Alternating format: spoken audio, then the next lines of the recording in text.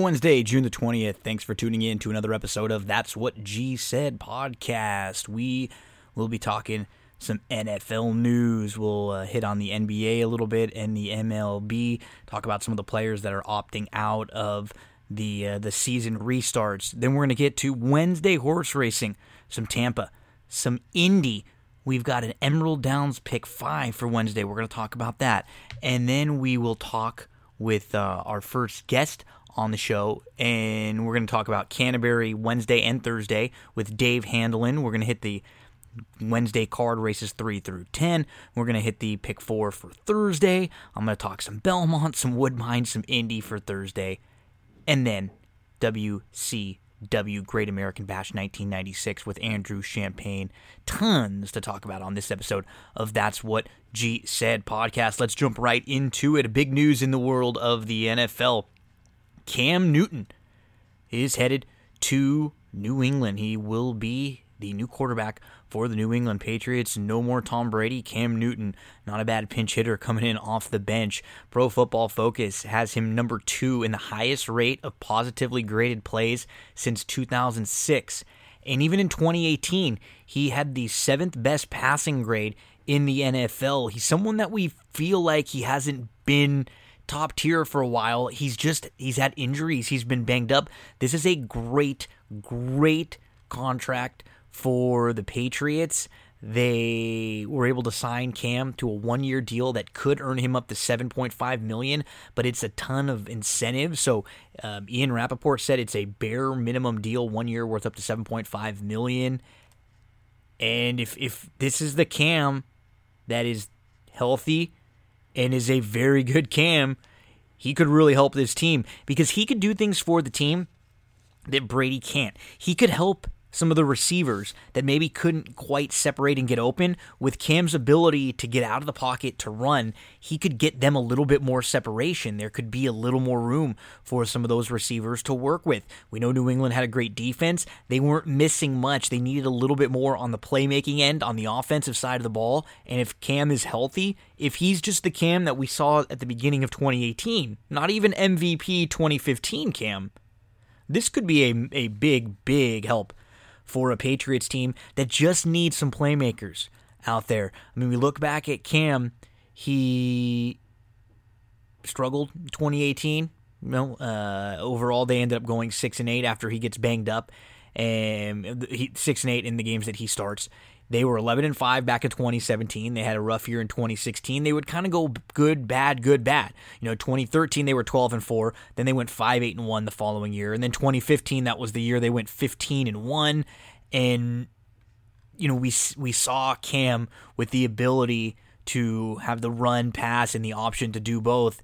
And with his size and his strength and his athleticism and his instinct. This is a quarterback who, he's rushed for double-digit touchdowns twice. 14 touchdowns, 10 touchdowns. He also had another year with 8. He has hit over 700 yards 3 times. He's been over 500 yards, 6 different seasons. And it's all, every conversation about Cam now, between now and the start of the football season, is all going to be about, is he healthy? How healthy is he? Because we thought that it was going to be Stidham starting for the Patriots. And I think this move doesn't mean that the Patriots don't like Stidham. They looked around, and this was a move. They were able to sign Cam for basically a league minimum. If he plays well, if everything goes great, they end up paying him $7.5 million. If that's the case, they're going to be a good football team this year. It's a really win-win situation for the Patriots. It's worth taking a shot. If he's not healthy, if he's lost a step, if he's not quite as good as he was a few years back, you can take a swing with Stidham anyway, who you would have been handing the reins over to. This is a great opportunity for Cam to succeed under a good coaching staff. Belichick's the type that will build the offense around him and put him in places where he could succeed. They're going to be able to run the ball quite a bit. This should only help their running game. They have a strong defense. They weren't missing a whole lot. This helps them because I think this raises their floor quite a bit with someone like Cam coming in. And again, The conversation is going to continually be if he's healthy. Good storyline, fun storyline in the NFL. Right now, all these sports are starting to get back into swing, and there's a new daily fantasy app for prop bets. It's called Thrive Fantasy. You can download the Thrive Fantasy app on your phones, or you can go to thrivefantasy.com. What they've done is they have changed the way DFS is. They've set up a little something different. Instead of the traditional salary cap format, in this format, you build your lineup around a list of prop bets. So for every contest, you will choose the amount of prop bets that they have selected for you, and you're going to pick over or under on these props. If you're someone who bets props, if you're someone who plays fantasy sports, if you're someone who just watches sports and is very interested in getting a little action, you will love this. Each unique prop has an over or under point value assigned. You're going to be rewarded that point value if the prop is correct. It'll be something like Tom Brady will throw for over or under 250 yards, 100 for over, 80 for under, and then you will select which side you think, and then, of course, every one that you select, your points will add up. I always like to check when I have new sponsors and I'm working with new people, just to make sure everything's on the up and up. I've played in plenty of these contests myself. They have contests where you can get involved for $2, for $5. They have free roll contest. We're talking baseball, basketball, football, soccer, League of Legends, golf, everything you can think of. They have different contests for. You can play head-to-head matchups. You can play in contests where for $25 you have the opportunity to win thousands of dollars, just like any other DFS site. ThriveFantasy.com. The website Thrive Fantasy is the name of the app. And right now they're offering you a couple cool different things if you are interested in someone who loves to play. So through Friday, July the 3rd, you will get a $5 credit if you sign up and use the promo code GINO. If you deposit $10, you will get another $10 credit. So if you sign up, use the promo code GINO, you'll get $5 right away. If you deposit 10, you'll get another 10. You can get $15 just by signing up using the promo code GINO and then depositing 10. So you'll turn that $10 deposit into 25 immediately. You could get involved in all sorts of games. On Thursday, they have the round 1 at the Rocket Mortgage Classic for the PGA, a featured contest. Friday, they have League of Legends free rolls and rake free head-to-heads. Check them out, thrivefantasy.com or the Thrive Fantasy app. Make sure to use that promo code GINO. Our That's What G Said podcast best football movies bracket. It started with 64, and now we are down to 2. It is Remember the Titans, which defeated Varsity Blues in the Final Four, against Brian Song, which defeated Rudy in the other side of the Final Four. So it's Remember the Titans versus Brian Song in the best football movies. On to some quick basketball thoughts. We are going to start getting into the NBA and talking about all the teams, where they stand, and we'll go through, storylines, players, rotation, injuries, all that stuff. We're going to do that a little bit later this week. I'm going to start with the Eastern Conference. We're going to go through the 9 teams that are returning in the East, and then we're going to go over to the West, and we're going to go through the 13 teams that are returning in the Western Conference. So there have been some players in the NBA so far that have opted out and that have said they are not going to be heading back to Orlando, to the bubble, to play. Let's go through the list of those players for different reasons. They've all decided to sit out. Trevor Ariza, currently involved in a custody case over his son, and he's committing to a 1-month visitation window with his child rather than rejoining his Blazers teammates. This was according to Woj. Davis Bertans, who plays for the Wizards, he's worried about an injury. He suffered 2 previous ACL injuries. The Wizards would literally need to win every game and hope that the teams in front of them lost almost every one of their games, the Nets and the Magic, in order to just have an opportunity to get a playoff, to then maybe get into the 8th seed, to then maybe play Milwaukee. So he's going to be sitting out. He had a great year, 15-plus points, and he shot 42+% from three-point range on over 9 attempts, almost 9 attempts a game. But they understand why he's sitting out. Avery Bradley for the Lakers. This is a big one for the Lakers. He was a starter. He's worried about his family. He will not play the rest of the season. His son Liam has a history of struggling to recover from respiratory illnesses. He said, as committed to my Laker teammates and the organization as I am, I play basketball for my family. At a time like this, I can't imagine making any decision that might put my family's health and well-being at even the slightest risk. Willie Cauley-Stein for the Mavericks. He is out. He will not be playing. His partner and Willie Cauley-Stein are expecting a baby in July. DeMarcus Cousins, he has said that he said that he was not going to play. Then they said that he hasn't ruled out signing and playing with the team. I guess we'll see how comfortable he feels still in the next few weeks getting back into shape. Wilson Chandler says the health and his well-being of his family has to come first, so he will not be playing for the Nets. DeAndre Jordan said that he will sit out after testing positive for COVID-19. He made his announcement after Spencer Dinwiddie said that he also has tested positive. Dinwiddie is under quarantine, and he's unsure if he will rejoin his teammates in Florida for the restart. There is your list of players so far who have opted out in the NBA. And just to set the scene a little bit, NBA schedules are out. Games start on Thursday, July the 30th. First two games, we'll get Lakers-Clippers, we'll get Utah-New Orleans, and then we'll get Lakers-Clippers. And then after that Thursday, we're going to get days where it's 6 games on Friday. We have 5 games on Saturday, 6 games on Sunday, 6 games Monday, 6 games Tuesday, 6 games Wednesday. Into the next week, 6 games Thursday, 6 games Friday, 5 games on Saturday. We have 7 games on a couple of days on Sunday, and then again on Tuesday. So everybody's going to get their 7 to 8 games in quick. The Lakers will actually only end up playing 71 games total, and I think a few of the teams will end up playing a total of 75 games. On the Eastern side, Milwaukee has a 6.5 game lead over Toronto. They're the 2 seed. Boston Celtics are the 3 seed. They're 9.5 behind Milwaukee. 4 seed is Miami Heat. They are 12 games behind Milwaukee, so they're 2.5 behind Boston. The Pacers are 14 games out of it. They're in the 5th seed. They are tied with the 76ers. They're both 14 out. Brooklyn Nets, we're going to look like a different Brooklyn Nets team, possibly missing Jordan, Dinwiddie. We'll see what's going on with him. We know Will Chandler won't be around also. Orlando Magic, they are 30 and 35. They are 23 games out of it. They're half of a game behind Brooklyn for the 7th spot, and then actually they are in the 8th spot, half a game behind Brooklyn, who's in the 7th spot. So Indy 5, Philly 6, Brooklyn 7, Orlando 8. The Wizards are the 9th seed. They're 5.5 games out of the 8th spot, and they are 24 and 40. And then on the other side, Lakers with the 1 seed. Clippers are the 2 seed. They're 5.5 games back, so it doesn't look like either of the 1 seeds should be in jeopardy. The Nuggets are the 3rd seed. They are 7 games behind the Lakers. They are a game and a half behind the Clippers. The Jazz are 8.5 out. They're a game and a half behind the Nuggets, so the Jazz are the 4th seed. OKC and Houston, they're tied for the 5th and the 6th spot. Behind them is Dallas in the 7th spot. The Grizzlies are in the 8th spot.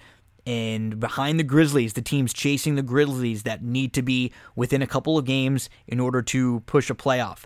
The Trailblazers are the 9th seed. The Pelicans are the 10th, and the Kings are the 11th, but they are all 3 tied. They are only 3.5 games behind Memphis. The Spurs are 4 games back, and the Suns are 6 games out. Those are your 22 teams that are going to be lining up come July the 30th, Thursday, July the 30th, when the NBA hopefully reconvenes back in Orlando. We're going to break down each team in the NBA over the next couple of shows starting later this week, and we're going to start with the Eastern Conference. Over on the baseball side of things, we're starting to see some of the baseball players deciding now that they're going to be sitting out, and many of the players are having to deal with rigorous testing. So league personnel, team officials, and players are dealing with testing that will detect whether a player currently has COVID, and nearly 1,800 players expected to report to camps. Some of them in Arizona, Florida, Texas, California. I'm reading through the Jeff Passan article on ESPN. Others were flying in from other countries. So we know that there's going to be plenty of tests, which we've seen. Players are going to be submitting saliva for the PCR test and blood for the antibody test.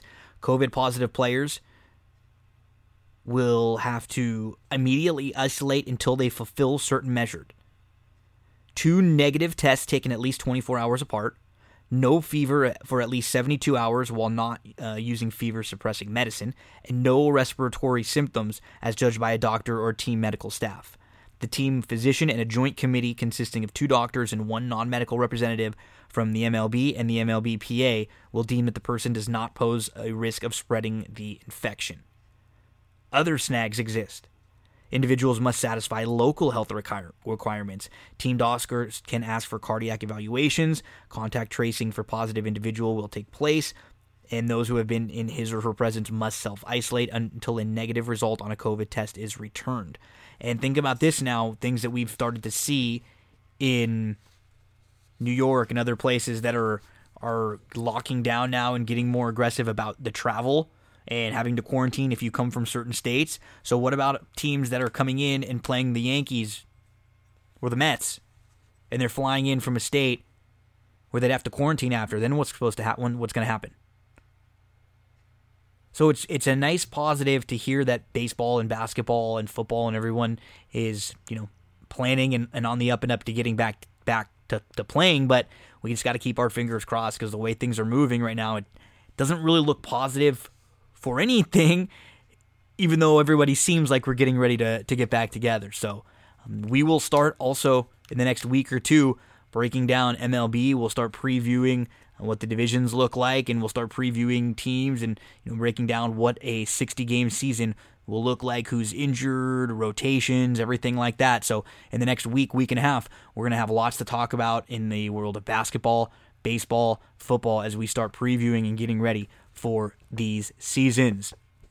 Let's hear from one of our sponsors, and after that, we are going to get right into horse racing. We have a ton for Wednesday and Thursday. Kick back and enjoy.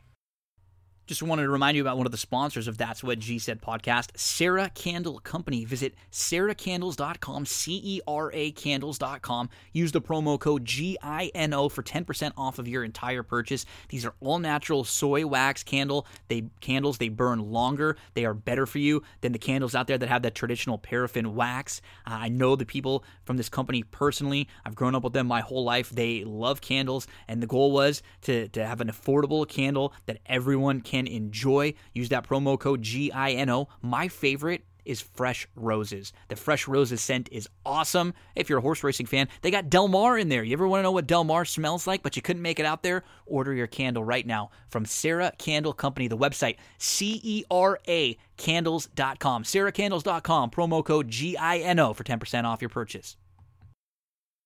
3 best plays for Wednesday, July the 1st over at Tampa. Get your past performances out, and let's get to race number 2. This is a maiden 25, fillies and mares, 3-year-olds and up, 6 furlongs the distance. I'm going to go to the 5 in here. She's a Lady Grizz. So she's raced 4 times. She debuts back in September of 2019 at Churchill against maiden 50s, and she didn't show a whole lot. But in her second career start, she stretched out, she went long, and she at least showed some route speed. So she has some semblance of speed. And they were going sub-23 that day, so not exactly just slow. June the 3rd, she comes back. She comes into a new barn. She has legitimate trouble in her first try since November. It's her first try for the new barn. It's her first try on the grass. And then last out, you have a slow start. She's about 10 lengths off of it early on. She's inside. She's 9th of 10. She's asked for a run. She moves in between horses, then 3 wide, 4 wide at the top of the lane, gets up for 3rd. This is not a strong group. If she's able to transfer that form back to the dirt, she's going to win this race. If she runs similar to anything that she's run in the last few, I think she's a horse who you can key on in some of the early exotics. A horse like Renee's in Heaven, sure, absolutely, she could win, but she's had her opportunities. First-time starter to the outside, Wild Embrace, yeah, she makes a little sense. Give me the horse, the 5. She's a Lady Grizz who's going to go 3rd start off the long layoff. I think could be set for a good effort. Cutting back, returning to the dirt. Let's go with the 5. She's a Lady Grizz. If we get anything around 3-1, we'll make a win wager. Let's move to race number 5, and let's go to the number 6, Not Telling. They're going to be going a mile in here on the turf course. These are maiden 16s. He's got to get the lead in here. There is just no other speed in this race. He's going to try the grass for the first time. He has 3 siblings. One was a 3-time winner on the grass. He has legitimate sprint speed. He was not far out in a few different sprint races. Last time out, he had a good start. He was right with the leaders, but a couple of others went. So he ends up sitting off on the inside, a couple of others, and he's chasing the 2-5 favorite, Evidence, who ends up drawing off and wins easily. I think this is a good spot for Not Telling. Try to steal this race up front. If you get 7-2, let's make a win wager on the number 6, Not Telling, in race number 5 at Tampa on Wednesday. Let's move to race number 9 on Wednesday over at Tampa, and I'm going to go to the number 8, Vittner. Last we saw him, he broke really well. He was 3 deep before. He was in between horses going into the turn. He got all the way up to second. He was only a length and a half off, and he was going pretty quick early on while he was pressing, and I think that was what ends up doing him in late. He's sitting a little too close to a pretty quick early pace. He has to take back a little more early on. That's what I'm hoping he does in this spot. He battled down inside. He kept trying hard. He was only beaten less than 2 lengths for all the money, even with a trip that was probably not exactly the type of trip he wanted. Expect him to sit a little bit more off today. That's Vittner, the number 8 in race number 9 at Tampa. 3 plays at Tampa. Second race, the 5, She's a Lady Grizz. 3-1 is the value line there. 5th race, the number 6, Not Telling. 7-2 is the value line there. 9th race, the number 8, Vittner. 5-2 is the value line there. Just want to let you know about Stable Duel. You've heard us talk about Stable Duel plenty on That's What G Said. Make sure to give them a follow on all social medias. Check them out on Twitter. Follow along. As soon as the Stable Duel daily games are up and running, you will know about it here on That's What G Said. But make sure to follow them so you will get all of that information ASAP. Stable Duel, play, race, win. If you didn't see my t-shirt that I posted on social media, the Degenerate t-shirt, you can get that t-shirt at StableDuel.com. Give it a look. Let's get you over to Wednesday, Indiana Grand, couple plays. So we'll start at race number 1 on Wednesday at Indiana Grand. Let's go to the 6, Bell in the City here. These are made in special weights. They're going 6 furlongs, and I think the 6 has a real shot to either steal this race, maybe get in front of a couple others in here, or sit a really good trip right behind them. So, Kinda Lucky is quick, Majestic Blend. It wouldn't be a shock if see either one of them show some speed in here.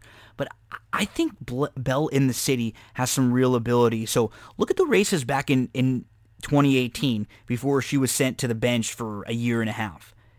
She's right there with legitimately nice animals at Churchill and at Keeneland. She comes from off the pace a little bit. She's shown a little bit more speed in her last couple. I think it was because she was fresh and maybe they just handled her aggressively. On June the 20th, she broke right on top. She ends up sitting second, just off. She moves right up on even terms. They went 21-3. So she ends up fading. She's outrun by, a 21-1 shot. First-time starter. She was a fine third back on April the 19th at Tampa back in April. She wheels back quickly here, and it's just her 3rd start since November of 2018. She's getting fitter. She has the ability to improve in here. That's the 6, Bell in the City. Make sure to use her in all your Zodics. Bet, make a little win wager on Bell if we can get 7-2. Let's move to race number 6 at Indiana Grand for our second play for the Wednesday card. It's going to be the 2, One Last Strike. He's going to get back to the green, and I think that will really help him. The last time we saw him on the turf, it was at Churchill in a first-level allowance where he was behind a horse named Mr. Dumas. Mr. Dumas came right out of that race to win a Grade 3 next out. The races prior to that at Colonial and Ellis are really good. They stack up nicely with this one. And then in his last couple starts on the dirt, which I don't really consider in here, you just look at who he'd faced. He'd been facing horses who were super live and who came out of those races to win their next starts in Jungle Warfare and Dumpf. Great spot for the 2, One Last Strike in race number 6 at Indiana Grand. We'll make a win wager if we can get anything around 7-2.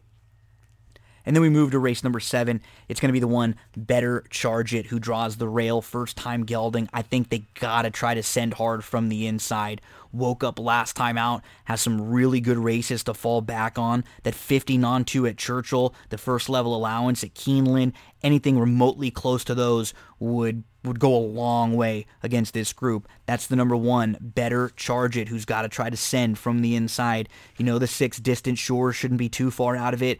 KJ's Nobility will try to come run him down if they go too quick. I'm hoping the 1 can steal this race the first time gelding on the inside. Better Charge It. If we can get around 5-2, we'll make a win wager in race number 7 at Indy. That's your Indy for Wednesday. Let's get you over to Emerald Downs. They have a pick 5 carryover at Emerald on Wednesday. It's going to start in race number 6, so we had to take a little swing with the carryover there already. I think it was around 30,000, so expect some money to pour into that, and we have free money to take a swing at Emerald. Let's get you to race number 6. Past performance is out for July the. Let's get you race 6. I'm going to use 3 in here to kick off the pick 5. I do think the 5, Mika the Mistress, she looks like the one to catch. She was not far out of it, going 1,000 yards at Los Alamitos last out. She set the pace at Santa Anita a couple starts back. She's won at Emerald. She's won going 6 furlongs, so the distance does not concern me in here. If she clears the field, she can sneak away from a group like this. Make sure to include her with the top rider jumping aboard. Mika the Mistress. Take a look there. The 2, Coilette on the drop-in class, obviously a top contender in here. And the 4, Emma's a Beast. She looks like probably the most logical winner in the race. I think she will come closing. She was behind an X-Out winner last time out at Golden Gate. She's got a little recency when many do not. Emma's a Beast. 5-2-4 in that first leg of the pick 5 sequence at Emerald. In race number 7, I'm going to spread out a little bit. The 9 horse is going to be my top selection in here. That's Brothers, who's adding the blinkers, and I think has the opportunity to just clear this field. The 1, Spitting Image, the first-time starter, I'm going to be using everywhere. This Damn Flying Memo, she was a 2-time winner. She won her debut going 3.5 furlongs at Hastings, and then she actually won a race at Emerald Downs. She had a win, a couple seconds, and a third at Emerald in a few starts there. The foals that she produced are a combined 21 for 79. They've earned $355,000. There are 6 of them, and they are all winners. 5 of them are multiple winners. Spitting Image, I'm going to be using in all the exotics. The number 4, the Metal Man. He is the only horse that has a race this year. If the rest of this field may need a race because they have not been out on the track since July, August, the Metal Man might just be a little more fit.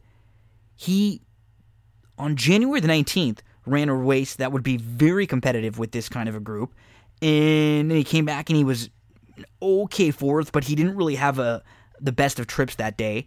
Make sure to use the Metal Man in your exotics. The 2, Frolic and Detour, coming off the bench, that would be the next one, dropping out of Stakes Company.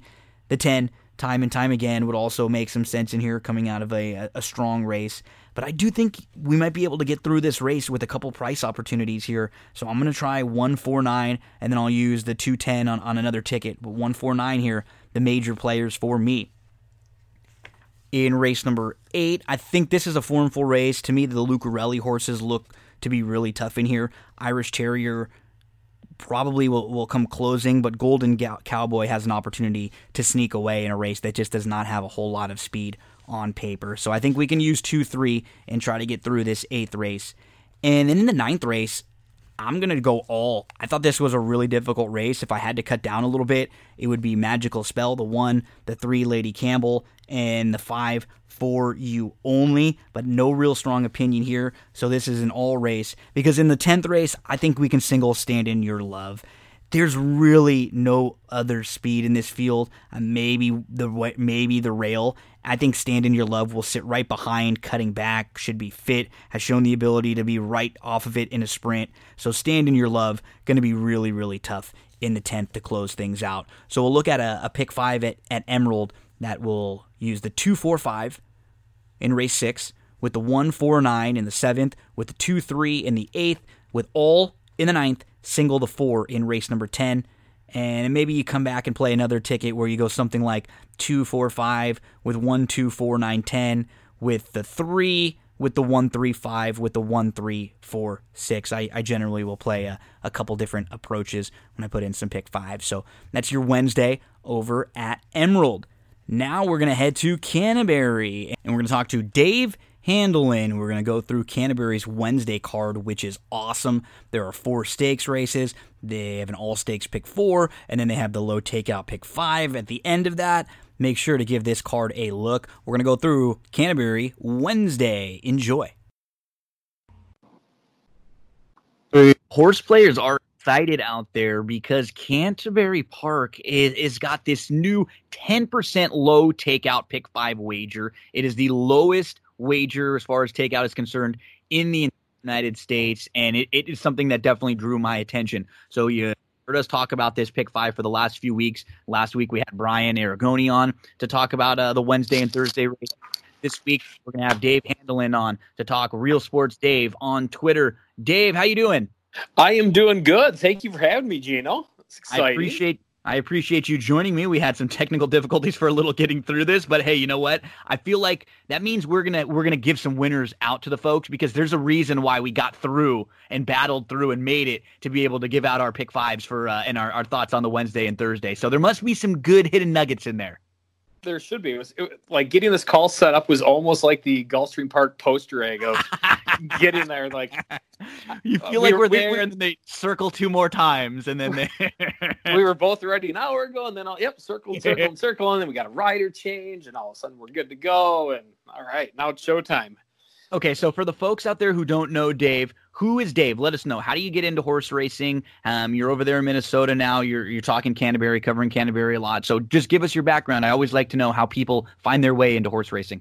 Yeah, so background, I probably started following horse racing when I was kind of midway through high school. I had a family friend who was into horse racing. I would think the first horse that really got my attention was, I think, Fusaichi Pegasus was where kind of what brought me in. Then I fell in love with Rock Hard 10. And then we grew up in southern Minnesota, started coming up to Canterbury Park, probably late 90s. And that was kind of where the seed was planted. And I've been for 20 some years going to Canterbury and loving it. It's kind of, you meet your family, different side of your family at the track. I met my wife at the track, got engaged at the track. And so it's been great. I love Canterbury Park. The people there are great. I've been to other horse racing tracks, but maybe it's because I have more of an inside feel of it. It just feels like a sense of like family and community there. I get the Super Stats name. I do statistics for the Timberwolves on the radio broadcast here. So in the 15 years I worked for the Timberwolves, I've worked 2 playoff home games in my life. Oh, so my losing percentage there is even worse than my losing percentage at the track. So I didn't even know that. I'm looking forward to bringing you back one day to talk some basketball too. I'm excited that hopefully basketball is getting the ramp back up as a Laker fan. So fingers crossed there.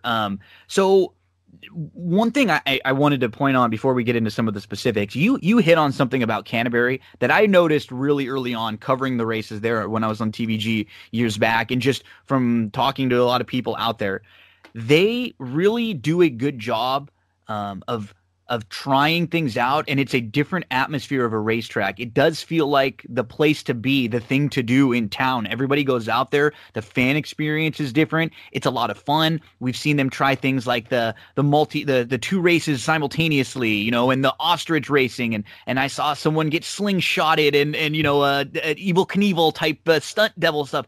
They have a good time out there. They have fun. They try to do things to draw the people in, and they just feel like, you know what, we want to make this kind of a place to be, which is unfortunate right now because, everything going on in the world. But that was the one thing I've always respected about Canterbury is they're willing to take shots and try different things that a lot of other racetracks won't do. Yeah, that was what they've been very good at, that of trying to bring in other people. Like in the cities here, like in Minnesota, once we hit Memorial Day, even before Memorial Day, people want to get outside and do things.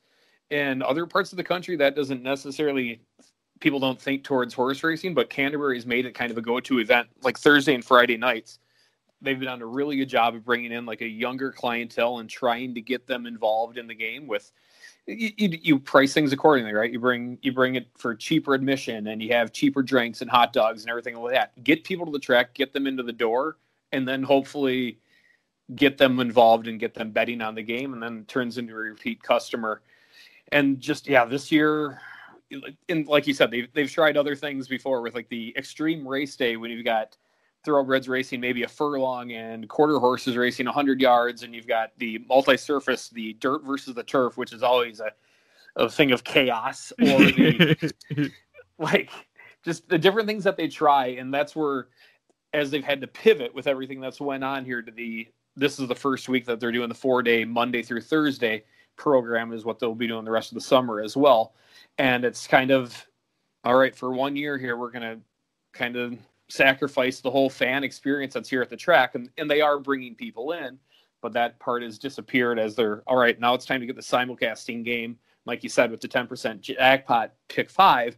All right, let's get people looking at Canterbury for the right reasons here and seeing it. And once you get them in the door looking at that, if they're like me, it seemed like last year, like I don't play Arlington a lot. I said last year it seemed like Arlington had a pick 5 carryover once every week, and then I'd get sucked right into playing the pick 4 and the pick 3 and everything that goes along with that Arlington car that day.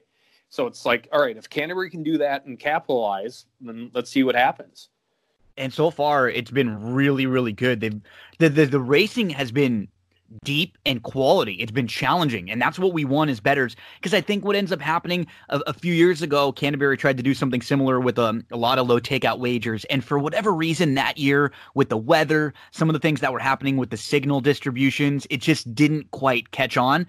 And in the first couple of weeks of this year, I feel a lot more buzz and just a lot more good energy about this time with the low takeout pick 5 than what happened a few years ago. Yeah, that was exactly right. I think you hit on that with BA last week, and just saying that it was when they tried that low takeout before, it backfired with the weather, and it just, with low fields, it doesn't matter kind of what the takeout. If you're having 5-6 horse fields, people just tend to stay away from it. If I'm jumping in randomly on something, I'm not jumping in on a 6 horse race across the country at a track I may not know. So yeah, takeout or not, it's, people got scared away. We're this right now with the 10% takeout and with the cards being how they have been, like they're scheduling the cards right, but you're getting very few races have maybe even under 7 horses in a race. Like they're all right, 7 to 10 to maybe even 12, depending on some of them. Like it's giving people options. And if you've seen the payouts of the pick 5 have been astronomical. And I think there's been one pick 5 that's paid under $1,000. It seems every one, it seems, is hitting multiple thousands of dollars. I've luckily hit one of them to cover some of the losses, but.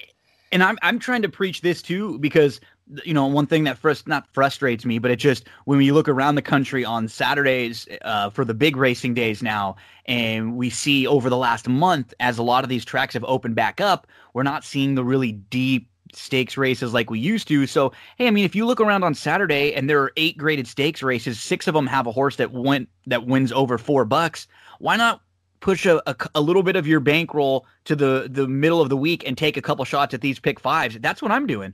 Yep, there's tracks similar to Canterbury that are trying to bring people in to do this, and yeah, I think Indiana's got a low pick 5 now as well. It's a little bit higher, but 12%. Like these tracks are trying to get people in. It's like the horse racing public, listen to us. Like we want to have a voice. Well, then finally tracks are, all right, we're going to try this and we're going to give this to you. Give us a reason to keep doing this, and maybe the 10% pick 5 leads into a 13% pick 4 next year, or maybe a 10% daily double, or gets people thinking creative, because the whole entire horse racing industry has to be more creative and more proactive in how they think with things to get people involved. And the 10% pick 5 and people seeing payouts of my friends who've seen $5,000 and $10,000 payouts go, wow, I can throw $40 at this or $20 at this. Like it's easy. You don't have to sell anyone on it, right? Yeah. You just show them, hey, look at the results the last few weeks.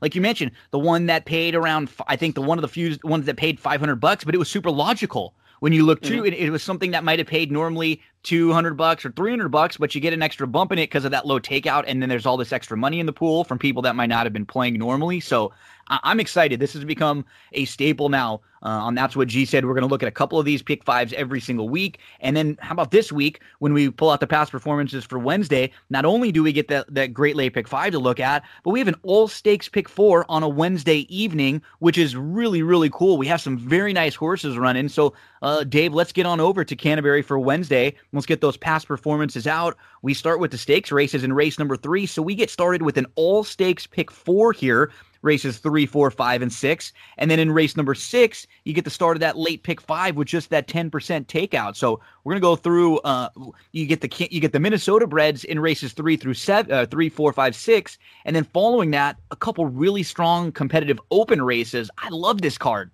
Yeah, the Wednesday card is absolutely loaded with, like, this is supposed to be one of like the showcase nights of the year for Canterbury when they're putting together the schedule of the 4th of July week. They do a big fireworks spectacular and they'll put 25,000 people at the track.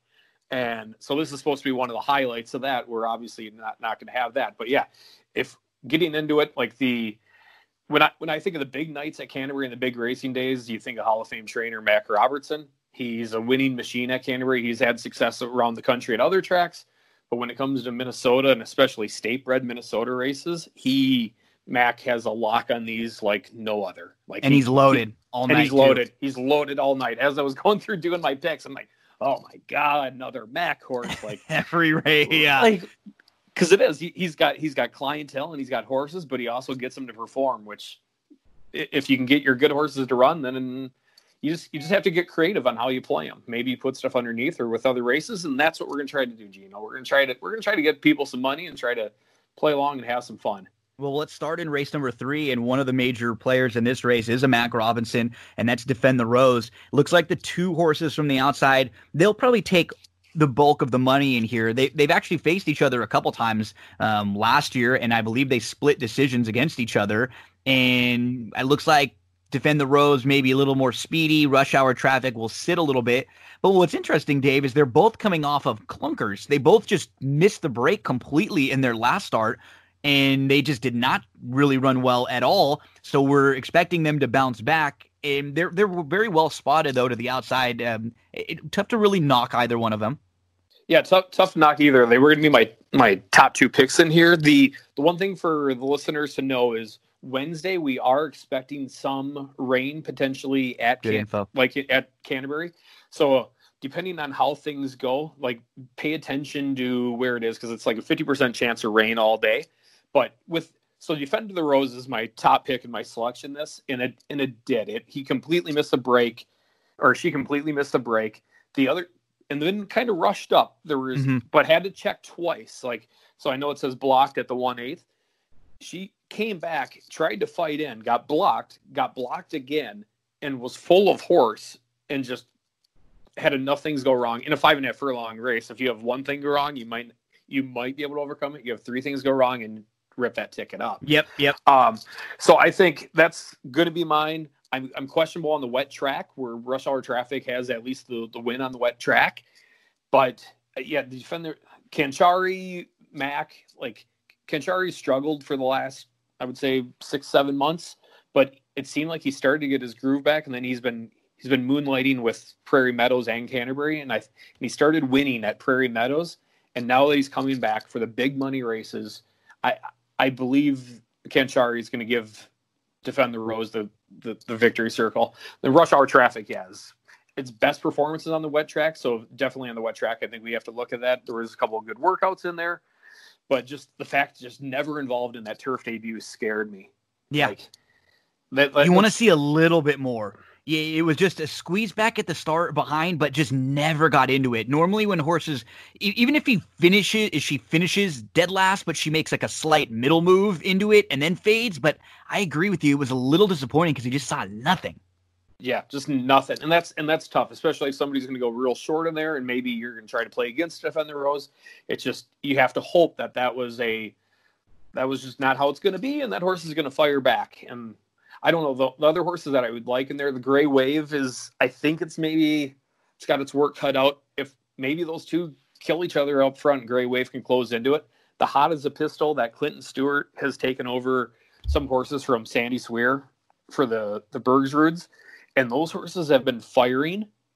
So I know that one was kind of in a speed to a clunker and just eventually faded away. Yeah, got shuffled back a little bit, but at least she's got some speed and the blinks and second off and second time for the new connections.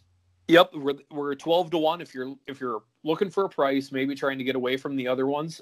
That one would be the price play I would play in that race. Yeah, you mentioned Gray Wave, who maybe gets the trip if the two outside horses hook up, and you could see Hot as a Pistol and even Timjin Lady and draw. There could be a situation where 4 or 5 of these go real quick, and then maybe it's Gray Wave who sat behind or finished behind Rental Pool, who just came back to win a first level allowance the other day. And then I'm not going to knock the 5 Temujin Lady for showing speed. I really loved her win. She broke well. She was involved in like a battle of 5 or 6 that all went for the lead. She wins the battle. She ends up drawing off late. I'm just worried about how this is going to shape up with Defend the Rose to the outside. If she breaks well, it won't be easy for Temujin Lady. But I think there is a little ability there. I feel like the main horse in this race, the most important horse in this race, though, is Defend the Rose. You mentioned that brutal trip that she had, Dave. I mean, she really did. She missed the break, then she moved through. She tried like 2 or 3 different times trying to find a way, couldn't get a seam into a tight spot, and just flat late after nowhere to go. So she's the one to beat. I think I'll probably use 5, 6, 7, and maybe throw the 5 in on a couple tickets. And you mentioned Gray Wave. If you're going to single later on somewhere, maybe you can throw Gray Wave in too, which I might. I might have a single coming up in the fourth in the next race. So anything else to mention in the third? I think that's probably about it for there. Yeah. Let's go to race number.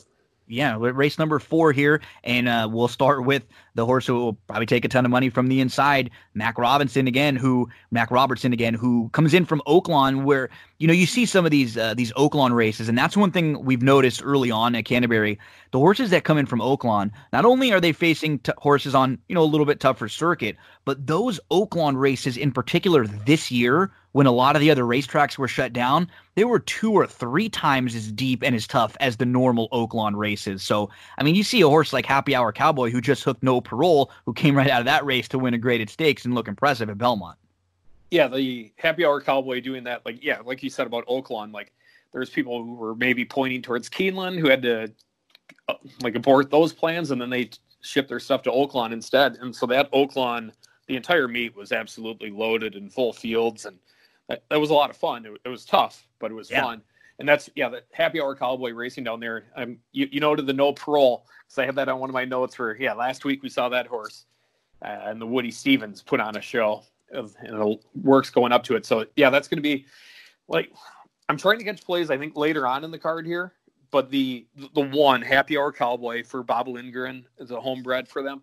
This horse last year against Minbreds, it lost right away, and then it won twice. I think this horse is working to come back since the Oaklawn.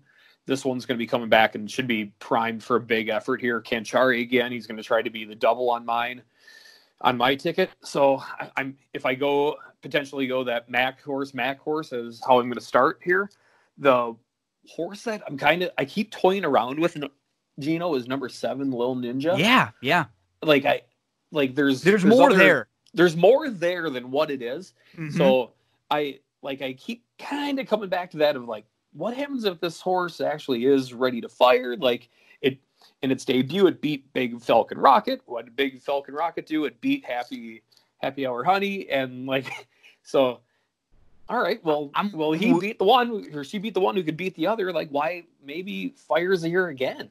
And what I like about Little Ninja too, and I'm going to use in my exotics is, so you race in June of 2019, you're super impressive, and then something goes wrong because you don't come back till September, and you're okay, and then again you don't race from September to June, and now that he's got that race under his belt, he has the opportunity to be a lot more fit. This is really the first time he's ever going to be able to put 2 starts together. He showed some speed, he was in between horses, and then he got shuffled back, he lost a few lengths, and he couldn't re-rally. But I'm with you. I kept looking towards him, knowing that there's just more. Maybe he doesn't show it on Wednesday night, but one of these days, I think you're going to get a big effort from Little Ninja. And if you're going to get 5 or 6 to 1, I think he's worthy of some inclusion in there. Yep, I think definitely as a player, and especially if the win was on the slop. So if the track does come up wet, that's definitely one I think to keep in there. Of all right, might be 6-1 on the morning line, but maybe should be more 3-1. Because I'm not really a fan of the two. We'll see on that. I know Cody Rosen has taken over some horses, but this one last year when a success here in Minnesota was Joe Sharp. So we'll see now. Sharp is not here at the track this year. So yeah, Cody Rosen taking that over. I just don't know what that one's going to be. The Weekend Ride, the 3 horse, had to grind away in that same race against Little Ninja a couple weeks ago. Kind of just hung out wide, was effective in the first race off the year-long layoff. But I don't know, it just was that what that horse was? It's a good horse, nothing like special. Is it gonna elevate even further than that? So I'm going to avoid. I think I'm going to avoid the 2 and 3. I'm going to press heavy on the 1 with some backups on the 7, and then that was. I was trying to make cases for some of the other ones in here, Gino. I couldn't get there. If you're seeing anything. I couldn't. Nope. I think you hit the 4 horses to use, and for me, I'm going to probably go 1, 3s, and 7s in some of my tickets. Those combinations, I'm okay taking a swing against the 2 Public Safety. I want to see a little bit more from this one. I think you kind of hit it with Weekend Ride too, and I think that it's almost why I can't really leave him out, is that if he just runs back to that race, and even if it's not in a race where he improves a lot, maybe Happy Hour Cowboy is he needs a race for his best because he hasn't run in a few months. And it might just be Weekend Ride being an okay thing in a race where there are horses that might need more. So that's why I want to use the 3. I want to use the 7. And I think the 1 you have to. So I'm 1, 3, 7, I think, in some of the pick 4s. Yep. I think that's where it's going to go through. And you build off Mac and you go heavy there. And then you slowly maybe have some backup tickets with the other ones involved. And if try to catch a couple, maybe. Yes. Otherwise you press hard. Yeah, exactly. And some sequences we look at, it's chalky. We press them, we play them, short, and then a few times there, and we get to race number 5. This is a really nice animal too, Ready to Runaway, who has just gotten really, really sharp. I think Matt claimed this one for $25,000 and has won a couple stakes races. But the issue here is, this is going to be on the turf, unless it's raining, unless it's off the grass, in which case I think it would be an even better spot for a horse like Ready to Run Away. But when you have a horse trying the grass for the first time, you always do have to take note. Yeah, and at first I was like, the distance might be a question, but then you look back and there are 2-turn wins last year in State Breds, so has been able to do that. Talk about a nice little claim by Mac there last year when I think 25,000 has turned into a pretty hefty paycheck that horse has led to, or 240,000 where she's Excellent. At right now. Yep.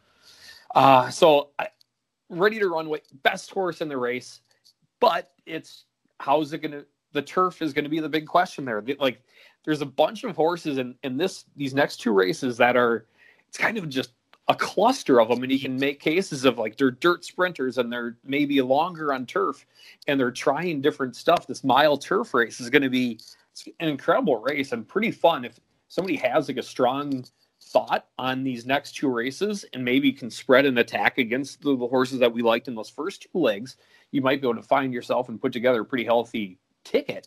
I'm going to go out here. I'm going outside here, Gino. We're going Maywood Hope. Nice. One of my top 3. I like it. Yep. I'm swinging out there. So Loveberry is 4 for 12 on the Canterbury turf. He's got 5 wins so far at Canterbury, but 4 of them have been on the turf. He seems to have a really good handle for this turf course, along with Tony Ringsdorf, who's been as the trainer, who's been on fire to start the season at Canterbury. So this horse, being that it's had 5 turf tries, it's finished all 5 times. It's finished in the exacta. I'm willing to say, all right, this one might be ready to fire again. The last race for Maywood Hope, it took on Open, so it left State Bred and took on Open and closed down 1. I'll admit, killed one of my tickets that day. I did not have it. Thinking off the layoff, it wasn't going to be ready. It came back fired. I am not going to let that happen again. And with the questions I have about Ready to Runaway's turf, how is she going to take to it? I'm willing to try to play against it here. The other one I think I can make a case for is Clickbait. This horse showed a lot last year at Canterbury, and then at Oaklawn sure didn't embarrass herself. And now, so a 4-year-old here, Dean Butler, Max gives it to Dean.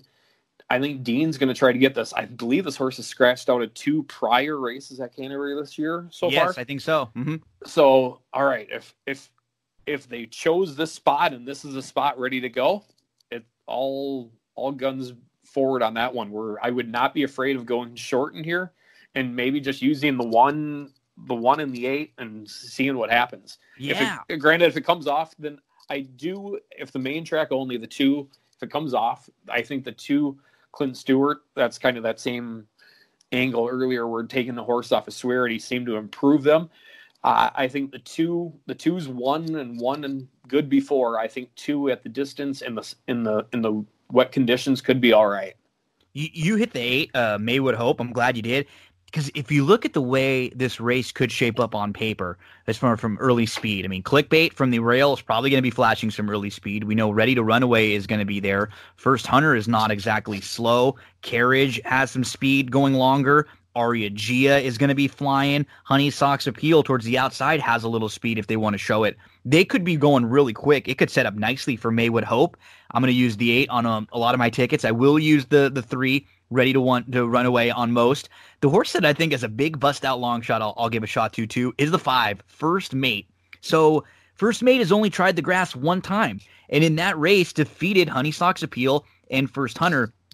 And I think First Mate is just worth giving another shot on the grass here. She got her prep race out of the way, and I think because she got beat by 8 lengths by Ready to Run Away last time out, some folks might dismiss her a little bit. But remember, that was just the first start for the new connections. That was the first start since September, and she's going to take a shot on the grass here where she ran the best race of her career on the grass, going 7.5 furlongs right here over this turf course at Canterbury. I think First Mate is worth throwing into your exotics. You mentioned the 8 Maywood Hope. I'm glad you did. I really have no knocks on the 1 Clickbait from the inside. I think we feel pretty similar about this race with probably combinations of maybe those 4 horses. And I guess even like Carriage, like the 6 horse, another 15-1 horse. Like last year, Canterbury Turf, this horse seemed to figure out its mojo and find how to run on that. And it's faced Open Company the last 2 starts. Company, like yep. You can make, if somebody wants to play against Ready to Run Away here and hit the all button, I definitely won't fault them for that, because you can make cases for a bunch of the horses in here. Yes. The horse that I struggle the most probably is just Regia, the 7. Is just I think that she is more of just the sprinter, the dirt sprinter, and I just don't know if she's going to take to this, especially with the distance, even on the turf or off the turf. I think the 7 is the one that I would not use, but you can make a case for everything else. Even heck, the 4 First Hunter.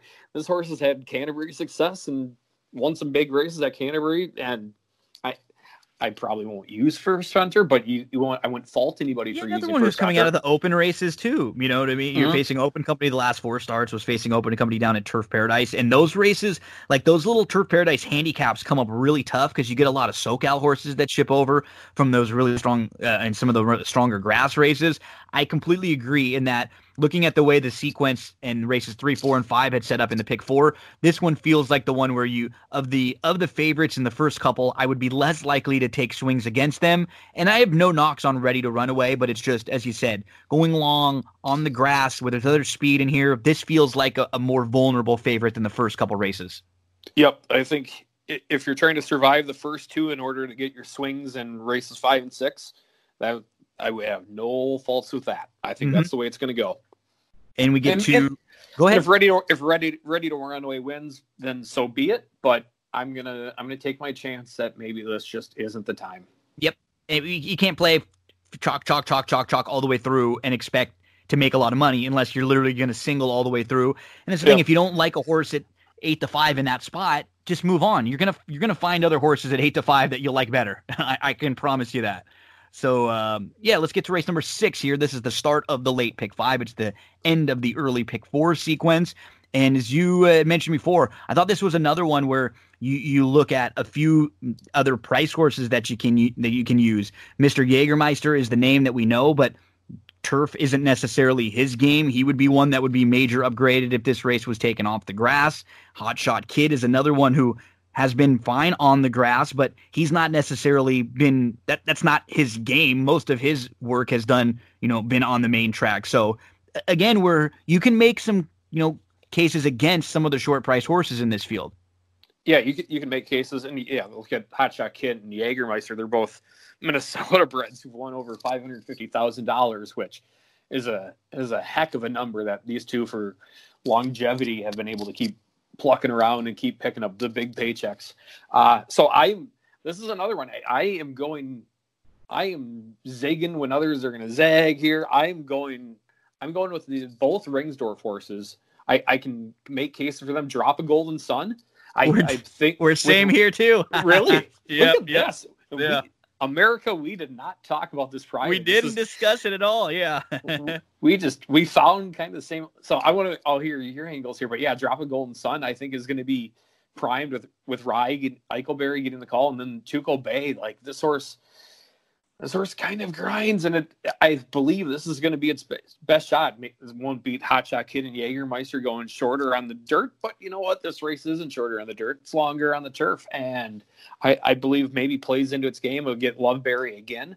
So maybe if it goes the Loveberry double in races 5 and 6, I will not argue that. So yeah, no.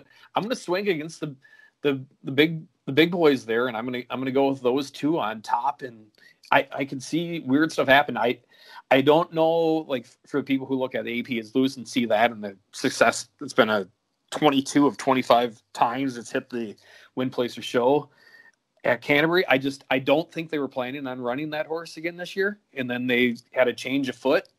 I think last year was supposed to be it, and so they're bringing it back for maybe one last hurrah. And I just don't know. You'll see Mac and you'll see Dean, and how we've been saying Mac Robertson. I just don't know if this is the horse here that you want to play the Mac. So I'm gonna go outside with those Ringsdorf horses. I for some reason I just keep kind of coming back to that Drop a Golden Sun and seeing this horse on the turf. It's had life. It's lost to some all right horses. It's ran good races. Maybe it's going to sit right off of Jägermeister and try to pounce when maybe Jägermeister's not going to want that last furlong. Maybe Drop a Golden Sun can pounce, and yeah, who knows what Tuco Bay. I think ready as well. I feel the very similar in that what I like about the Rangsdorf horses in this spot is that they very well complement each other with their running styles too. So I'd imagine that the game plan has got to be with Eichelberry, okay, let's get aggressive with Drop of Golden Sun, and we'll either be right on the lead, or if anybody else goes, we can sit right behind them. This is a horse who showed legitimate sprint speed, going sub 45, 6.5 furlongs last time out, and we've seen the horse had success going longer on the grass also. I have no issue using Drop of Golden Sun in all of your exotics. I have picked second right behind Tuco Bay. And the real key for me is going back to that July 3rd race where Tuco Bay raced against Hot Shot Kid and AP is Loose and ran really well, was only beaten 3/4 of a length and had legitimate trouble that day. Was inside, was mid-pack, kind of had to wait for room, didn't have the smoothest of journeys. And I think looking at that race when they hooked up against each other on the grass, any improvement at all for Tuco Bay with this new barn now, second off the bench, was chasing a speed horse last time going along on the dirt. I think there are plenty of things to like about the 10 Tuco Bay. We feel very similar in that I'm okay, looking at those two going 8-10. I do think the 10's going to get bet a little bit. Probably more like 4 or 5 to 1, I think. But in a race like this, everybody knows Mr. Jägermeister. Everybody knows Hot Shot Kid. So those two horses are going to take a lot of money. Yeah, the favorites, I believe, are going to take money. I don't know about the odds on Tuco Bay.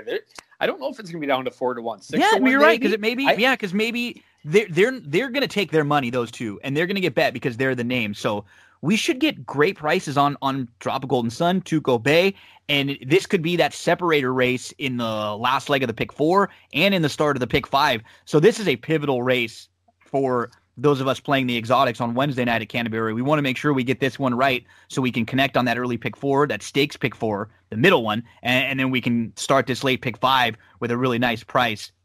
Go ahead. With the early pick 4, the pick 6, the jackpot pick 6 is included on this. The start of the pick 5, everything. People want to hunker down in race 6. It's going to going to be a big swayer on how people's nights are going to go. So race number 7 is a group of Minnesota breds, fillies, and mares, 3-year-olds and up. And Miss Kayla Time, she's been really good in all of her starts for Mac Robinson. I think she's probably the one to beat from the rail in here. She had a really nice return to the races, and she just couldn't get to a horse who just drew off and was impressive. But the 3 is a first-time starter that looks very, very live. The 5 would be No Shock, who had a little bit of a troubled trip. I thought the 8 and the 9, both are very logical in this spot. So I didn't think this was the easiest race in the world. You didn't even talk about your horse, the H, the styling and profiling. Woo! Yeah, a little trouble. Woo! I see that horse suddenly going woo as all the horses are running by him. But so one thing I think to keep an eye on. So I like the 1 here, Miss Kayla Time, because it just not the greatest trip. I think giving it back to Dean Butler is going to be. I think he's Mac's steady hand. I think the key. Remember it to Illusion Lady. We've got that one running earlier in the pick 4 sequence. If that horse runs big in that race, really, then I think that's going to be decide on what I'm going to do with the 1 here. Because If that horse runs big, then that race was extremely live with that happening. So depending how Tamusian Lady runs, then that's going to determine how well I play the 1. And what's nice is that's before the pick 5. Yep. So we'll have an idea. Once the pick 5 starts, we'll know and we'll get an idea. So maybe then we end up, because I think I generally play a couple tickets. I usually play like 2 or even 3, like in a couple small different approaches. And on one of them, I probably will end up singling Miss Kayla Time. I do think you can go, 3, 5, 8 would be my other next tier of horses. But as you said, if that race comes back good, and she's been good in all of her starts, she has had legitimate excuses for not winning too. So just a better trip, she probably gets the job done. Yep, better trip, just gets it done. I guess the conference is Tacitus, right? Just maybe the horse and granted, it's a completely different level, but maybe just always finds problem because it just finds problems. You're right. It's just not meant to win. And it's meant to run second and third and run hard and have an excuse. The Mac horses are all going to be extremely tough in here. The 1, I know the 9 has showed speed on its debut this year and has showed speed. I just don't know about the distance on it. That's the one that me too. Yeah. The one that I kind of get teased around is the 6 Sober Peace. If anybody's looking for a price, sure. That horse out of that same race we've been keep going back to, and that horse is right next to Illusion Lady, and it was in the mix, and then eventually just gave in.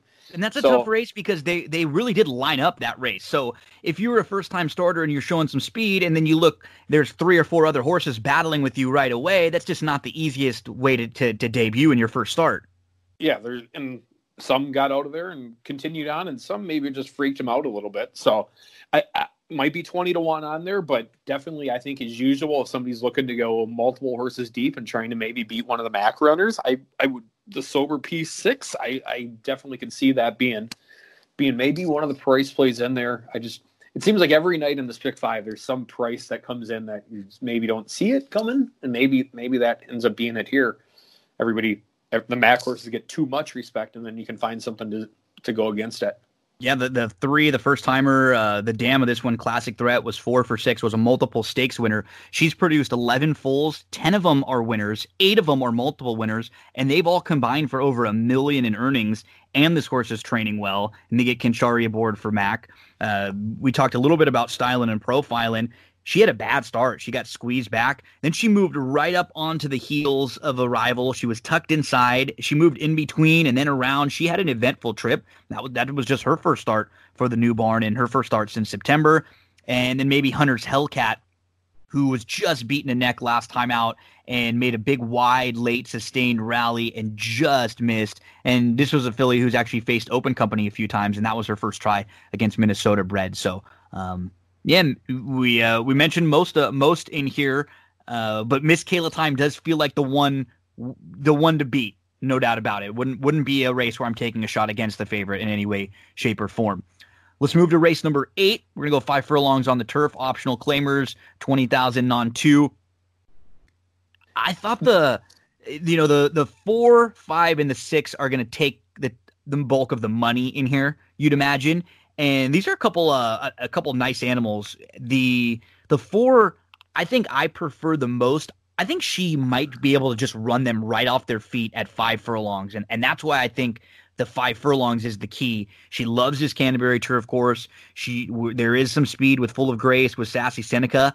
I just think she might be a little bit quicker, and if they're all in chase mode, they could be chasing a very, very fast, nice 5-year-old mare. She can fly. The race that jumps off the page to me is when I see Hot Shot Anna. That's a multiple graded stakes winner. And 50 Shades of Grace was right up in the mix with her battling and ended up finishing 3rd that day. So for me, I'm going to kind of start with the 4 in here.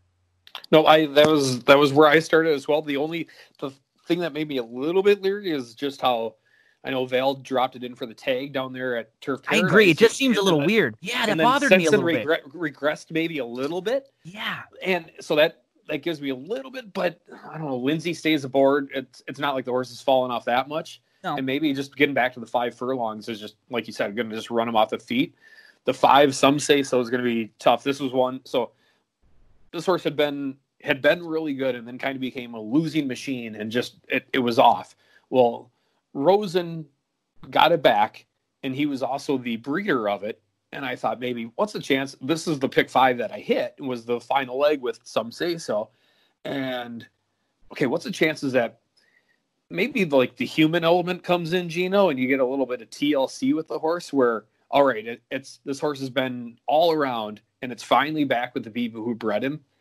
Yep. Or bred her. And maybe something just clicks and that gets her back on track. And like sat a good trip last time, and then just and she should again, was right? Way too much, yeah. And I think totally should be if the 4 is not ready to go. I did like Sassy Seneca, but 3 years old facing older might have its work cut out. But look at who she competed against down there at Oaklawn, like Edgeway and Charming Lady, like. That was a good race and definitely stakes animals. Yep. Yeah, like nothing to be ashamed of with their one at Canterbury last year, Open Company, easy as can be, and has been working all right. And yeah, the Oaklawn form, like look at like Mac brought her back off of a 6-month layoff to be in a 120,000 the Dixie Belle, and she went off at 4-1 in there. Like there was. She's talented. She's talented.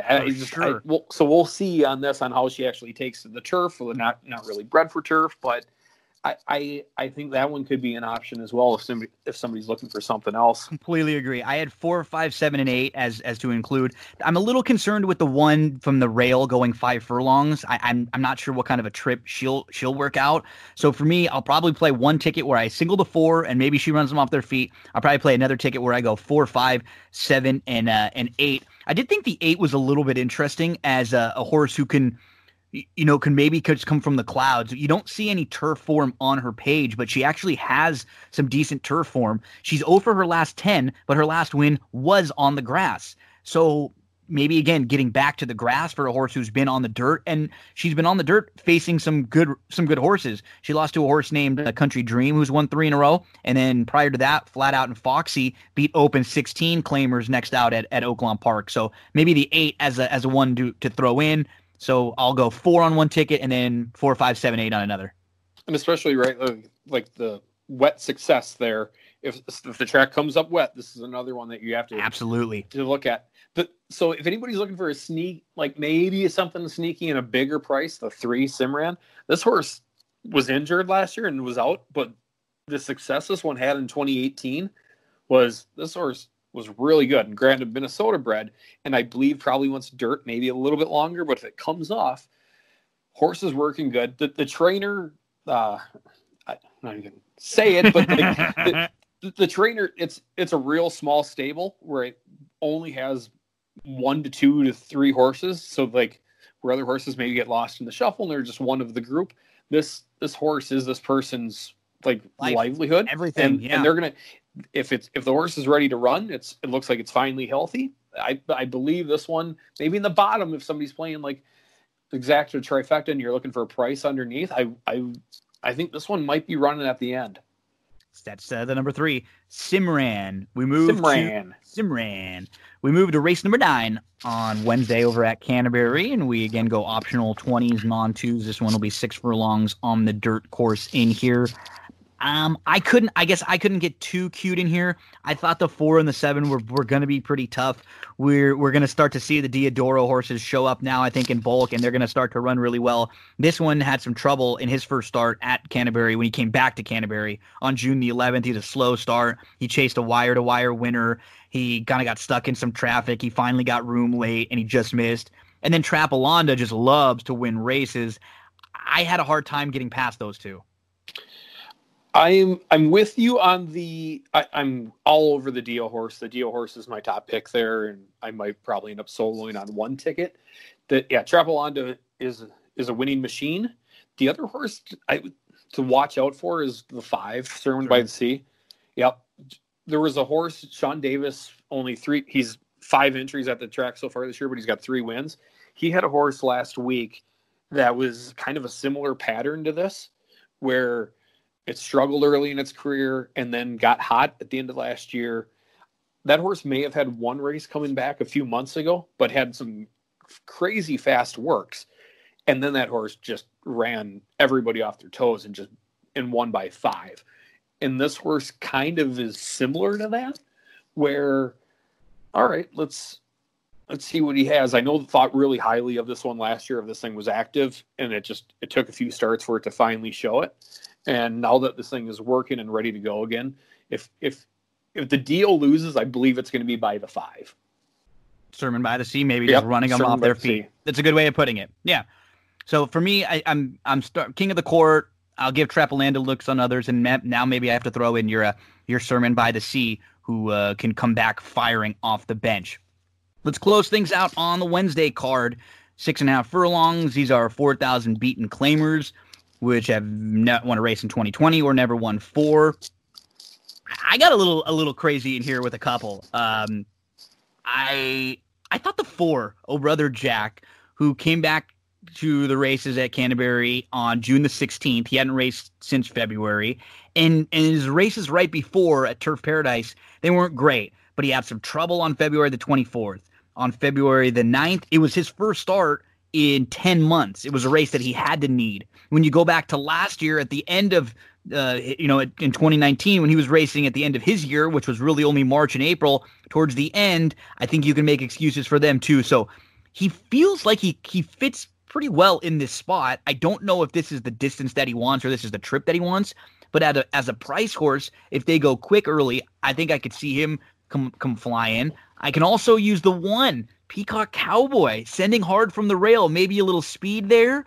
I do think the Diodoro horse, who loves this track, Great Sky, is live. Those are some that I start with. Who are some of the horses that you need in here?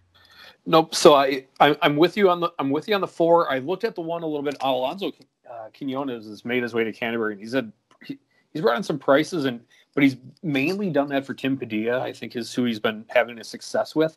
So I kind of shied away from there. I thought the 2 Blue Eclipse 5-2. It's not like I'm pointing at anything crazy there, but this horse was very competitive in the Minnesota main special weights last year, and then seemed to find its vibe and win towards the end of the year, and then raced a cheap Delta Downs level and won, and then took on some open company, and then came back here to Minnesota and was 6-1 in a race that we've pegged a couple horses out of.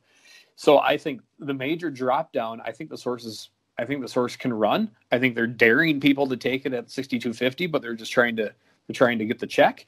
And it's definitely like this field isn't a bunch of world beaters. So no, maybe you're looking at it of, all right, let's win. Let's get our share of the purse, and then maybe get claimed for 62.50 and move on to something else. So I thought the 2 is definitely, the 4, like you said. Can't argue with any of your takes on that. And then the Mac horse, the 7, Great Sky, is going to be should be tough. You just don't know, like the Mac off the layoff, like Mac or Dio off the layoff. Yeah, like it's not one of his strong points. Like no, and that's a good point. 180 days, like the Dio horses seem like they chug along and they win every 2 or 3 weeks, and they just kind of stay on that cycle. That's a good point. That is a good point. They get better with the races under their belt. Yeah.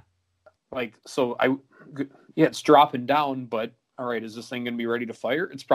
Is it going to be over bet? Of course it will. Like 7-2, it'll probably end up being 2-1, 5-2.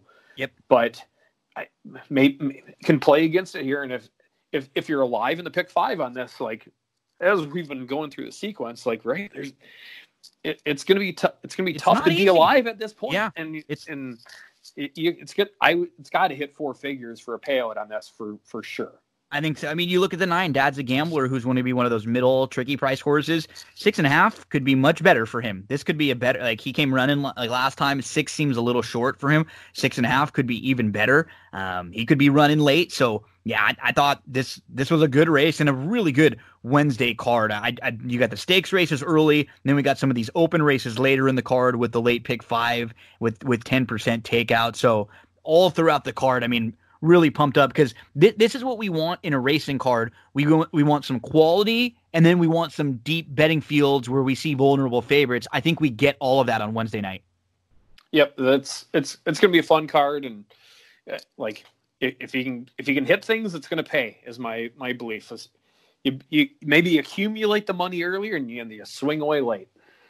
Okay, Dave, I'm going to take a pause on this real quick, and then we're gonna head on over to Thursday and go through that Thursday sequence. So, folks, there'll be more Wednesday racing from different racetracks, and then later on in the show, we'll have all the Thursday stuff that you can tune to for Canterbury. So we'll head on over there right now. Don't go anywhere. Okay. One of the sponsors of That's What G Said podcast is Cindy Carava, full-service realtor, and I am here over in Glendora at Coldwell Banker with Cindy Carava. Cindy, how was 2019 for you? Tell us a little bit about what kind of stuff you were working on. Hi, Gino. Thanks for having me. 2019 was just really great. I had a great year selling homes all the way from Altadena, Arcadia, Monrovia, out to Upland and Ontario just recently. The market has been really good. We're looking forward to 2020 with an increase in home prices about 5.8% this year, opposed to last year where it was a little softer. We saw more like homes averaging about 3.5% in increase in value. It's also looking great for buyers. The interest rates right now are going to be staying under 4%. So if you've been on the fence about thinking about buying a home, now is the time to do so with interest rates still staying low. And you offer more services than just the buying, selling, and leasing homes. Tell us about some of the other services that you offer and what a full-service realtor really is. So you're right, Gino. Besides me being a full-service realtor of finding properties for my clients to buy or selling their homes or finding rentals for them, I also have a plethora of resources like handyman, contractors, electricians, plumbers. Like I said, if you're thinking about getting a home loan, I actually work with 2 great lenders that I can recommend to anybody.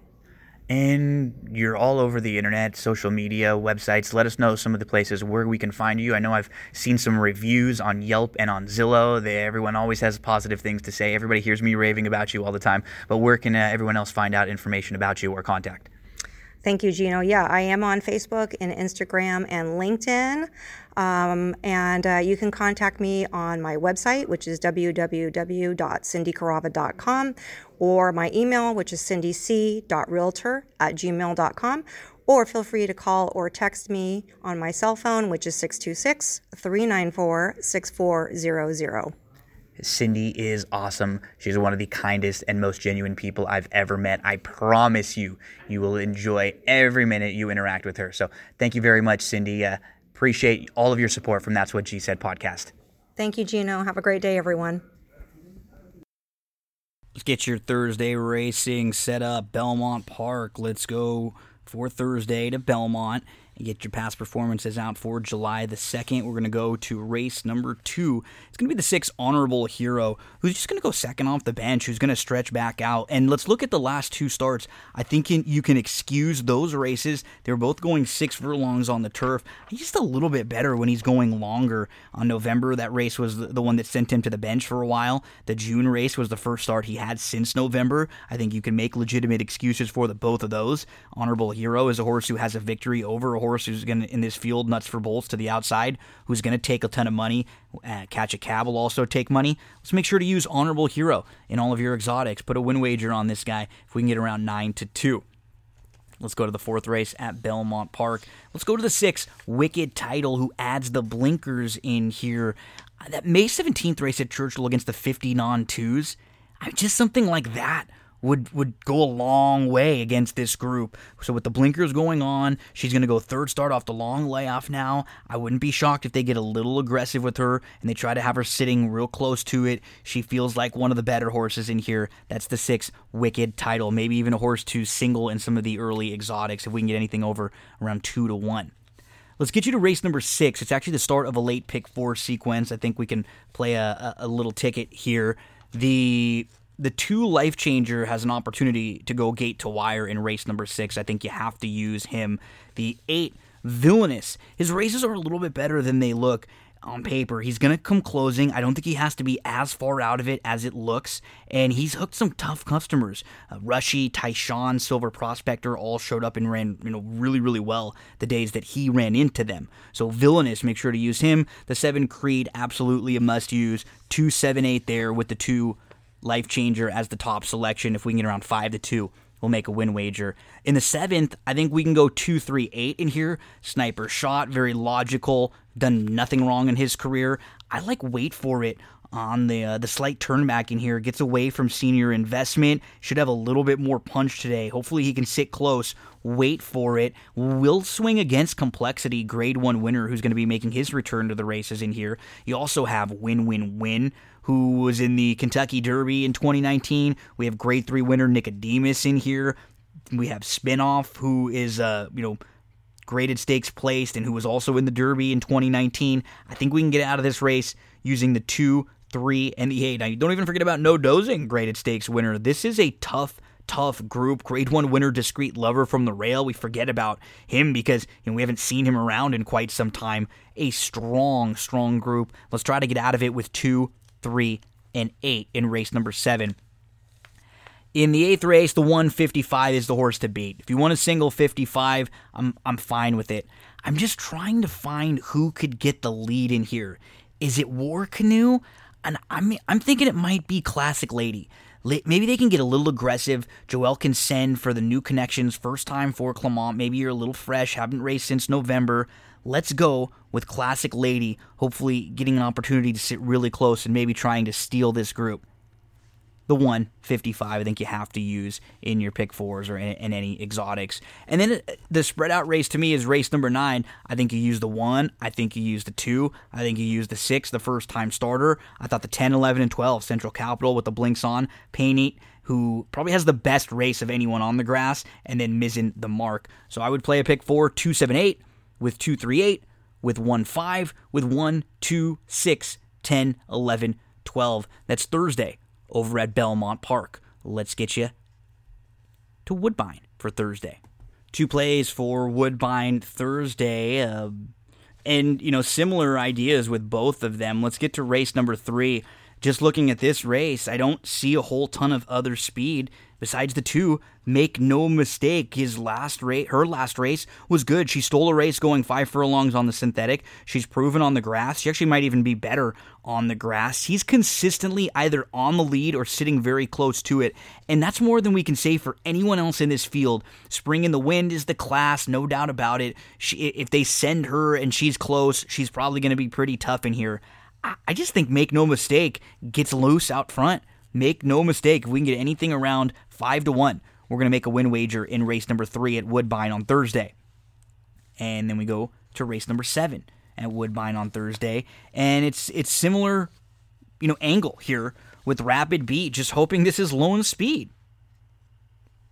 Look from the inside. Gasconade, Station Rock, Meet Cute. They don't look as quick. Thanks again, Sandretti. Royal Furist, maybe from the outside, can put a little pressure on Rapid Beat. But this is a jock who has been successful. Hernandez gets back aboard, has won aboard this one. Wire to field going 4.5 furlongs back in 2018 just to show you how quick this guy is. Rapid Beat, you see a ton of 1s. He's going to go. And if nobody else goes, he could be really, really tough on the turn back in distance for a new barn who's plenty capable with new acquisitions, and we know this guy's getting ready to show some speed because he just had a nice work over at Penn. That's the 4, Rapid Beat in race number 7 at Woodbine. So in the 3rd race, the 2, Make No Mistake. If we can get around 5-1. In the 7th race, the 4, Rapid Beat. If we can get around 7-2. Let's head to Indiana Grand for a couple plays for Thursday. And let's get you to race number 1. I'm going to the 4, Oceanic in here. His career debut was really good sprinting. He was second in a massive field. He was in the mix throughout. Very, very good effort. Came back, tried Churchill, tried Older, and stretched out. So that's just not an easy thing to be doing. You're stretching out for the first time, you're trying a tougher circuit, and you're going to be facing Older after facing 3-year-olds in your debut. I think it was just a little too much to ask for Oceanic, who's now going to cut back. We know that he likes this trip and that he sprints well. Brazen is going to take some money because Brazen is coming out of that Cezanne race, who is the really, really highly regarded Bob Baffert runner. So you know this one's going to take money. You know Defied for Amos is going to take money, the first-time starter. The Calhoun horse is going to also take some money from the inside. I think you'll get a square price on Oceanic. Anything over 7-2 feels fair, and we'll make a win wager on the 4, Oceanic. Let's get to race number 5 for our second play of the day, and it's going to be the number 9. They're going a mile on the turf course in here, and Princess Phone is going to be stretching out from 7 furlongs to the mile and is going to be moving back to the turf. We've seen her on the grass a couple times. Both of those races were really good. She was 3rd against a 50 allowance group at Churchill, then was 2nd, beating a neck against 25 non-2s at Colonial when battling throughout. She's shown that she has speed and she's going to be close, but we know that she can sit and pass some horses. She comes out of a productive race where there were a couple of horses who came out of it to win next out. She's heading into a barn, the Barkley barn, who is really solid with their new acquisitions, and they can absolutely win with a good animal. So 2 next out winners that came back to win 20 non-2s at Churchill, both productive race, now a new barn. She's heading to the grass where she's run well. She's drawn to the outside. She's probably the one to catch. She can sit off a little bit if she has to. That's the number 9, Princess Phone. Make sure to use her in all your exotics. Make a win wager if you can get around 5-2. In race number 7, it's going to be the number 5 as the play at Indiana Ground. That is Precious Peach. I think maybe a horse you could single in some of your late exotics. On October the 30th, 2 starts back, there were 3 next out winners that day. Lady Island is a 16-time winner, a grade 3 winner next out. She won 4 of her next 5 with the second.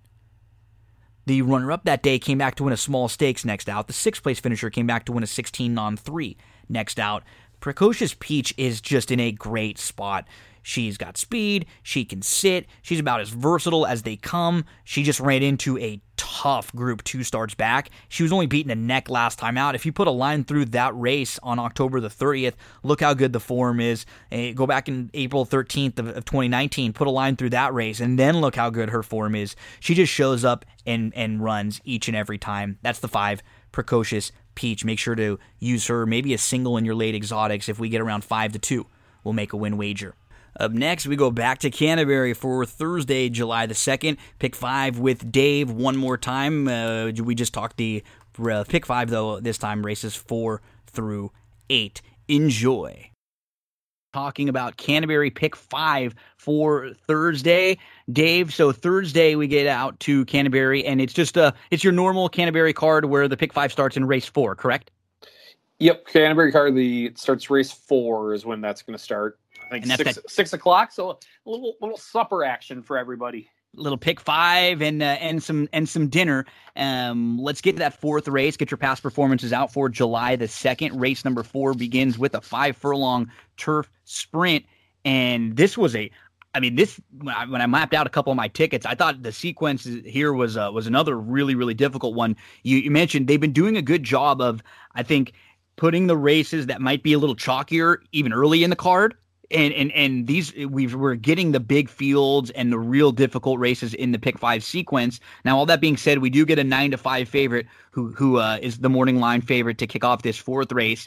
She's never tried the grass, but she has faced some really tough company over at Oaklawn, and she was really, really competitive in doing so. I mean, she was your beaten favorite at Oaklawn Park back on April the 11th. She didn't run poorly that day. She was behind a next out winner, a very impressive winner named Casual. So I think we got to kind of start with her in that. How are we going to be using her? Are we not going to be?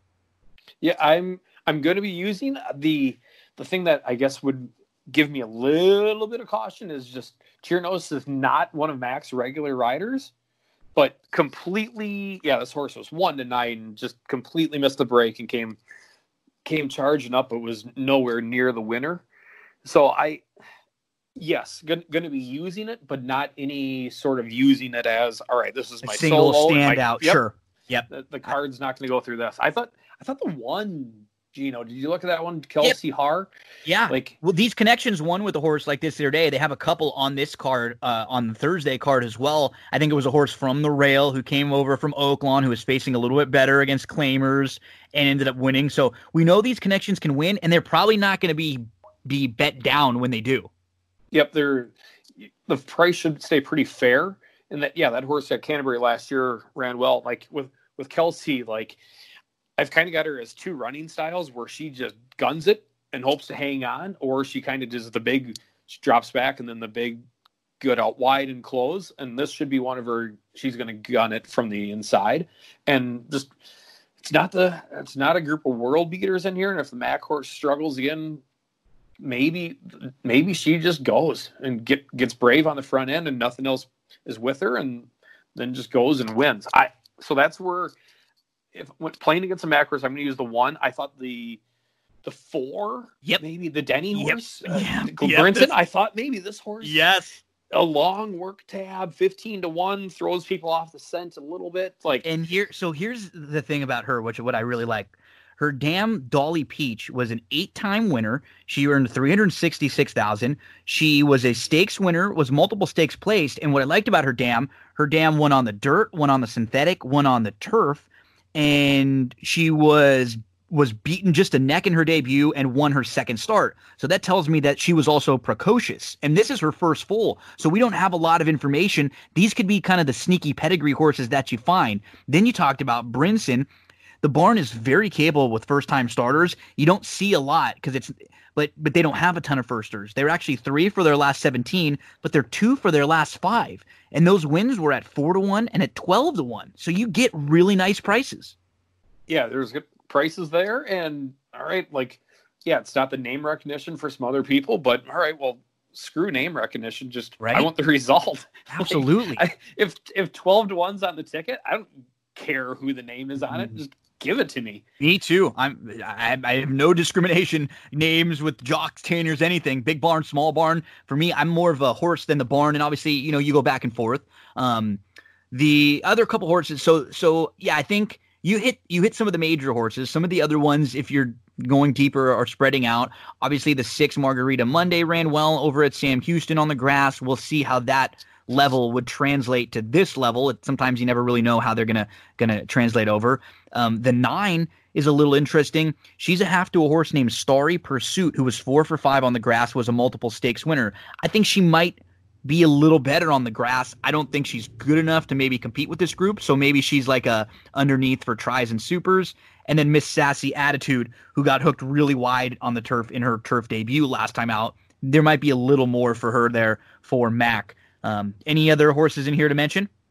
No, I think, you nailed that pretty good. Litvin on that 9. Last year at Canterbury, it was not the year he was looking for. There was a lot of starts and not a lot of wins. But he started off, he's been a little bit warm here, and he won 2, I believe, on Monday night. And the one thing to know about this horse, if you're looking at playing it, it's 15-1. The owners of it is the Canterbury Racing Club. So you might see extra win bets on that one and extra money in that one from the Canterbury Club. Mm-hmm. That Canterbury, that's a good point. Other tracks are starting to do, where they're putting together ownership groups trying to get people involved for $150-$250, and so people get to say their horse owner and see everything that goes into it. So 15-1, I think that'll probably be down a little bit, just because if the owners are probably betting on their horse for their either keepsake or for their own knowledge, they're probably going to bet a little bit on that one. Good information. Good information, and a really fun start to the pick 5 on Thursday in that 5 furlong turf sprint. Let's move to race number 5, leg 2 of the sequence. Starts the late pick 4, and it's a 6 furlong event for Minnesota bred maidens, 3-year-olds and upwards. This race should be spread around a little bit. Banduria is going to take some money. Runaway Flash is going to take some money. You'd imagine And He's Loose and Mr. D's Legend are both going to take a little bit of money. I think you can get to a couple first-time starters that have some interesting pedigree info and interesting stuff to go towards. So where do you start? I'm going with Banduria, but not overly strong. But I'm going with Banduria. I've got a stronger take later on, and I'm in the card that I'm going to kind of pointing towards. So I guess Banduria is going to be my top pick here. Just the second start off the layoff, Bravo Eichelberry. Bravo's, I believe it's his wife Lori owns it. Like this, I think this horse is going to come out ready to fire. The Finn Country, I think, is the horse that I've got a little bit pegged a little bit later on, was an absolute machine. So six should be competitive here. 6 should be good. If anybody's looking for a long shot, I thought maybe the number 9, Bogey Blue. Tanner Tracy, not a common name for a lot of people as the trainer, but Loveberry takes it. The owner is the same as the breeder, Joe Hunsberger. They've had some really good horses, and he has horses that fire kind of out of nowhere, and then they turn out to be pretty live runners. Where this one's at a long word tab, where a lot of these minbreds have maybe just started running about the last month and a half of training, where this thing's been since February. Steady. Plucking away. So the 10-1, this thing might be ready to run. And if Bandura is not, I don't really have any questions with the distance when it's been training for 5 months at this, ready for waiting to start. I would believe the 9's probably going to be ready to go. If they've waited this long, they might as well make it count. Otherwise, you nailed some of the other horses I like here. Like the And He's Loose. The same breeders have AP is loose early on. It's Mac, but it's also Chirinos again. And I at some point, Chirinos is going to bring in like some monsters on this at Canterbury. I believe, came from the Southwest circuit, and hasn't had the greatest mounts, but he's been plucking away and getting second and thirds of completing tries at like 25, 30 to 1, where he's grinding away and he's trying. So now that he's actually getting a little bit more ammo, I guess, that he's riding along, that maybe this is his big breakout on Thursday night when he's got the Mac horses. Maybe this is his time to shine. He comes through, and this leads to a big summer for him. But that's kind of where I'm at. The 6, I think, the 10, and then maybe those other ones. I think of the 2 different race nights that we spoke about, Wednesday and Thursday. This to me was like the most difficult race to get a feel for. I thought you could make cases for many. So I'm going to maybe play one ticket where I even go all, and I have a single coming up a little later on that I'll talk about. Because you mentioned And He's Loose. They're going to try the dirt for the first time. The Dam one on the dirt and the Half Sib one on the dirt. Should be no issue trying the dirt. The 5, Bobby Boots. The Dam of this one produced 6 foals. All of them are multiple wins. All 6 of them over 100,000 in earnings each. The barn is 9 for 38 with their first-time starters, a 24% clip with a 310 ROI. It's very similar to what you're talking about with Brinson, though, with Richard. You don't see the numbers because they don't start a ton of them, so you got to dig a little to find them, but they're very capable with first-time starters. Even the 8. The other Bravo horse in here, Bubba Bob, the Dam won twice, was 2 for 9, won the debut at Canterbury, was stakes placed, 3 siblings to race. All of them are multiple winners that won on the dirt. So you mentioned the 9, Bogey Blue, whose Dam was a winner, and 3 foals that she produced, all of them winners. I think the first-time starters are a little sneaky. I think you can make cases for enough in here that, to me, this felt like a race where I'm just going to probably buy it, press all on a ticket or 2, and hope I can get maybe the 5 or the 8 or the 9, one of those bigger bust-out long shots to win. Because I thought this was one of the more difficult races for me to handicap in that 5th on Thursday. As we move to the 6th on Thursday, a horse that you've mentioned a few times, Finn Country, who came off a layoff, had not raced from July of 2018 to June of 2020. Came back at the very same level to the Minnesota bred maiden special weight level and absolutely dusted a field, crushed them, won by 4 lengths that day. He was super impressive. Oh, super impressive. Yeah, that's my solo. I'm completely jumping on board. I'm drinking the juice. Just pump this horse into my veins. It's workouts down there at Remington. Like, you start seeing those and it was 46, and then wait, 45? Like, Yeah. like what were they doing? Like, this thing came back, whatever it was out for the year, like whatever happened, like, it's recovered. This horse, maybe this horse is the freak of Canterbury this summer, where it comes in. And I don't, the 10-1 morning line, I don't know why it really got set at 10-1, but that maybe will scare some people away if they're quick playing it. But if anybody looks at it and they go, "Wait, what? These works still are there. It's sprinting, breaking from the rail. Like, Gonsalves should have it in a decent spot to then go away." I think this horse it's going to be the solo. It's 10-1. I'm not scared of soloing it here. Might back it up a little bit with something else depending how I'm feeling, but I'm really probably, my night's going to go through Finn Country. I really think it's going to be good. 5, and I thought maybe I don't know. I guess I was looking for a price. What else is going to maybe want there? But nothing else stands out. I thought maybe the 5, the 4, maybe Dare Felix. This is, I don't know. This is a weaker field. Zoe's Delight's going to take money. Went against Hot Shot and Jägermeister, but it was kind of how much do you take out of a race, Gino? That When it ran 5th and wasn't really a factor and beaten. Like I just. And right, I want to say she with Zoe's Delight, but it's a he. He is he's the type of favorite that I don't like. I like playing against because he's just not consistent. He's got a win, and then he has not shown up at all. And yes, a lot of those races were against tougher, but you'd like to see just a little bit more, and we don't get that. I'm going to use probably 2 horses in most of the exotics. The 1, Finn Country, and the 3, Go for Gold. I think the 1, Finn Country, has an opportunity to, from the rail, just go, and maybe he's just a different animal. And if he puts forth something similar to that performance that he did on June 11th, I think he probably wins. If he doesn't, then I'm assuming it's because they went a little too quick early on. Maybe Warrior Boss ends up pushing him. Maybe Dare Felix ends up pushing him. And then it sets up for a horse like Go for Gold, who came running last time out. And what I liked about his race, it's that Ray's Angel race that we've talked about a few different times. And Go for Gold was mid-pack. He was 6th. He was about 4 or 5 lengths wide, and he was in between horses. And he was the only horse who made up any ground that day. They basically went 1-2 all the way around the racetrack. And so I like the fact that he closed in a race where nobody else really closed. He ends up getting up for 3rd. The top 2 finishers were 1-2 all the way around. Let's use the 3, Go for Gold. Let's use him with the 1, Finn Country. Those will be my 2 on a lot of my pick 5s. And I'm okay with taking the swings against Zoe's Delight. I prefer some of the shorter priced horses in other races. Nope, no argument there. I would say, just the one thing about the Go for Gold is, right, it's 1 win ever was in the 7,500 state bred. And he might be claimers. Soft. Yeah. And I just don't know. And I think this was one of my examples with the cheer notes. Like, look at 43-1 and finish 3rd to complete a try, like opening. Can he progress night. now? Can he take the next step forward with this horse and getting a little bit more distance? Should seem like it, but I agree with you in that.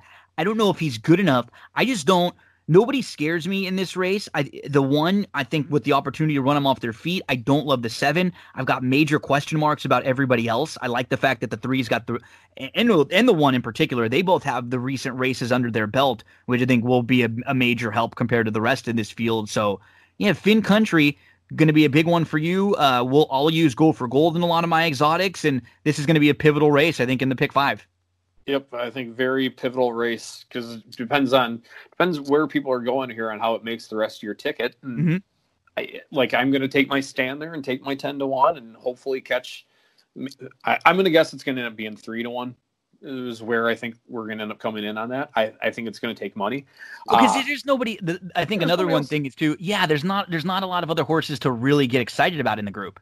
Yep, who are you gonna fall in love with? Like that horse has some stuff that you can fall in love with, and Yes. I think it's going to end up taking money. So we moved to race number 7. 2 races left on that Thursday pick 5 sequence, 5.5 furlongs. These are $7,500 beaten claimers, fillies and mares, 3-year-olds and up, never won 3, or Minnesota bred non-winners of 4. Where do you start in the 7th?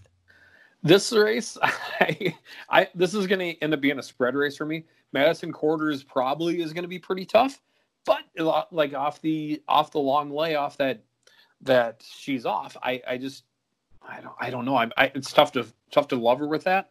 The 5 should be pretty tough. The Arietta Stewart horse, Bergsrud again. So the same, I believe, probably a relative of Finn Country.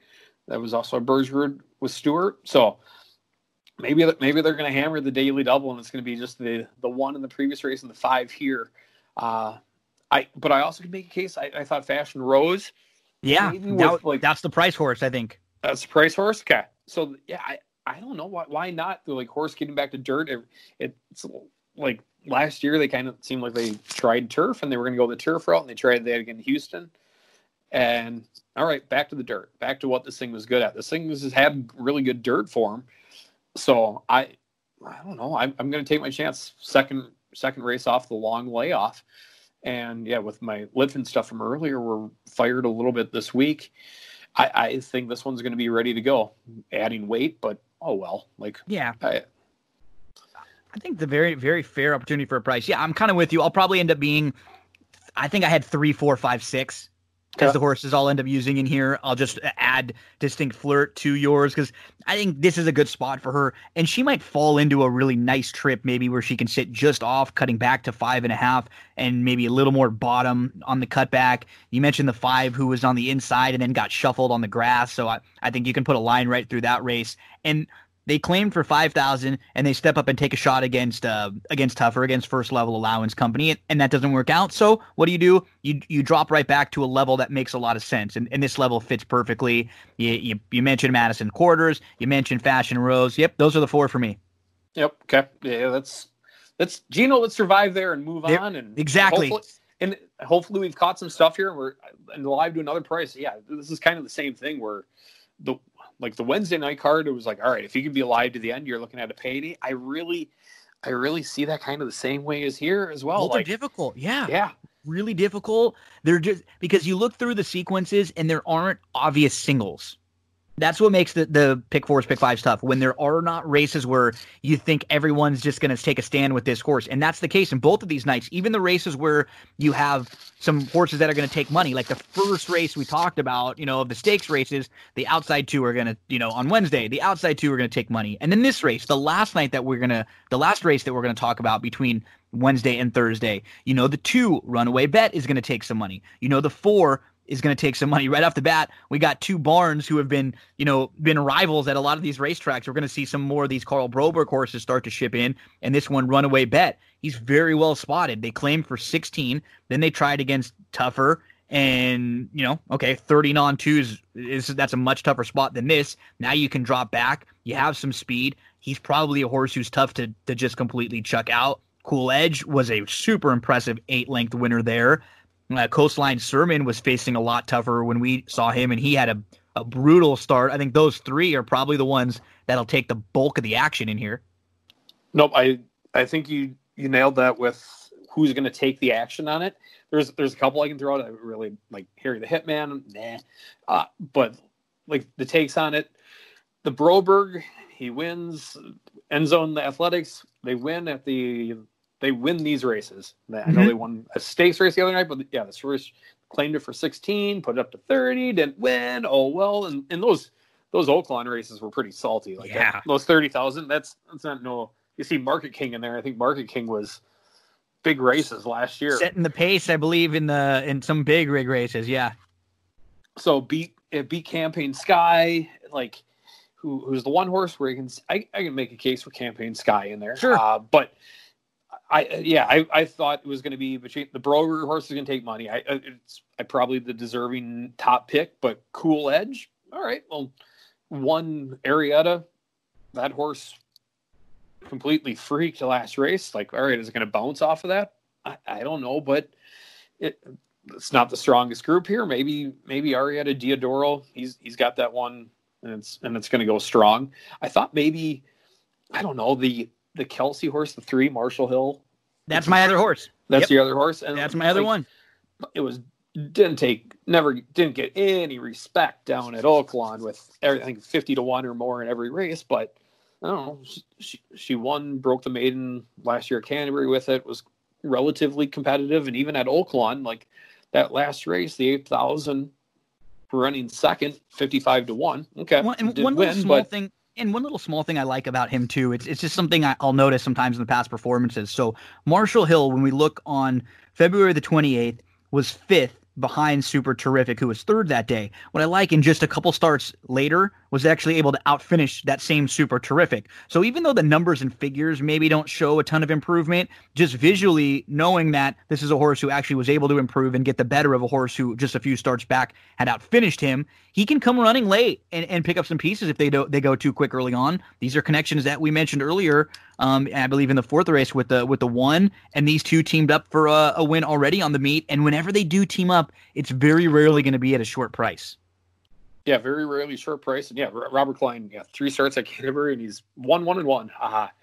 So who knows? Maybe I'll get even crazy and solo the Finn Country in 1, and then play 2 separate tickets and solo Marshall Hill on 1, finishing that, or starting the other one with Dixie Nation. Hope that Kelsey and Klein get one of those 2 runners into it, then I hit my solo, and then I can go deeper and spread. That's a great way to play. Yeah, that's a great way to play. And then if you get all of your top horses, you're going to hit it 2 or 3 times. If your opinion comes back all the way. But then what it does is it gives you the opportunity to spread out in those other legs. And then what you're doing it's just good ticket structure, because when you're singling a horse like a Marshall Hill or any of the horses that you mentioned, when they're not the heavy chalk singles, you know that your ticket is always going to be paying a little bit of money. It's always going to be paying well, because if you hit it with that horse, and it's not going to be hitting it with the 4 to 5 shot. Yep, exactly. Like there's people like horse racing. Everybody who's listening probably knows there's people who are good handicappers, and there's people who are good ticket structures. But if you can't do one without the other, then you're kind of screwed, and you have to try to figure out ways to maximize your dollar. And all right, would love to build the caveman ticket where you go deep, but don't have the funds to do that. You have to think smarter. Yeah, you get burned out quickly. You lose two or three bad days. That happens. And I notice when it happens is like when you win a lot of money, like you hit a big one and you got a lot in your bankroll, or you got a lot on your accounts there, and then you'll play a couple tickets where you fire away. I'll do that, and that's always like the sign to me again why we handicap and not just gamble. Anybody can go 5 by 5 by 5 by 5 and try to throw some darts. The key is trying to make a lot out of a little. That's why we're doing what we're doing. Most people, I'm sure, that are playing Canterbury too, they want to mess around with their probably $30, $40, $50 tickets. They're probably not playing $500 tickets, I'd imagine. So what point is it for us to put up a $500 ticket when it's not going to help anybody else out? Let's try to handicap these races, and I think we did a good job both Wednesday and Thursday narrowing things down. Dave, I gotta thank you a ton, because we had the technical issues at the beginning. I told you we might have like 30 or 45 minutes. It ended up being about 2 hours plus we ended up recording for about an hour between the two, and then with all the stuff we had to do before. So you were a great sport, man. I really appreciate it. Nope. It was a pleasure. I love doing it. It was great fun, Gino. I'd love to be back. I need to say happy birthday to my wife, who's awesome. Listening. Happy birthday. Yeah. Cool. So what are you doing for her tonight? Did you make some dinner? Any kind of? I know that it's not the normal. You can go out and do whatever you want on a birthday, but you got something planned? Nothing real planned here. Like, if the weather dictates, we get to the lakes and just kind of kayak around and get out and enjoy it. And along with my Canterbury, there's a chance we end up out at Canterbury. And I know last year or 2 years ago we got into the announcer booth with PA, and he gave a race to her and made her feel like a queen. So nice. PA is awesome. He's another one I'm glad you mentioned, because we didn't talk a whole lot about him, but he is so Canterbury, and he does such a great job and so much fun. I would love when I was covering the Thursday night races there on TVG, and he would always have fun with me. I even have some of the sound bites where he would say, "Up next, it's the Gino from TVG has a fresh new haircut handicap," and Yep. he does a great job. He's a blast to listen to. Yep. So maybe some of the old school, just the grinder horse players may not appreciate some of the stuff, but he brings it in, especially with like the clientele of Canterbury, of trying to create like younger people. People go to the track.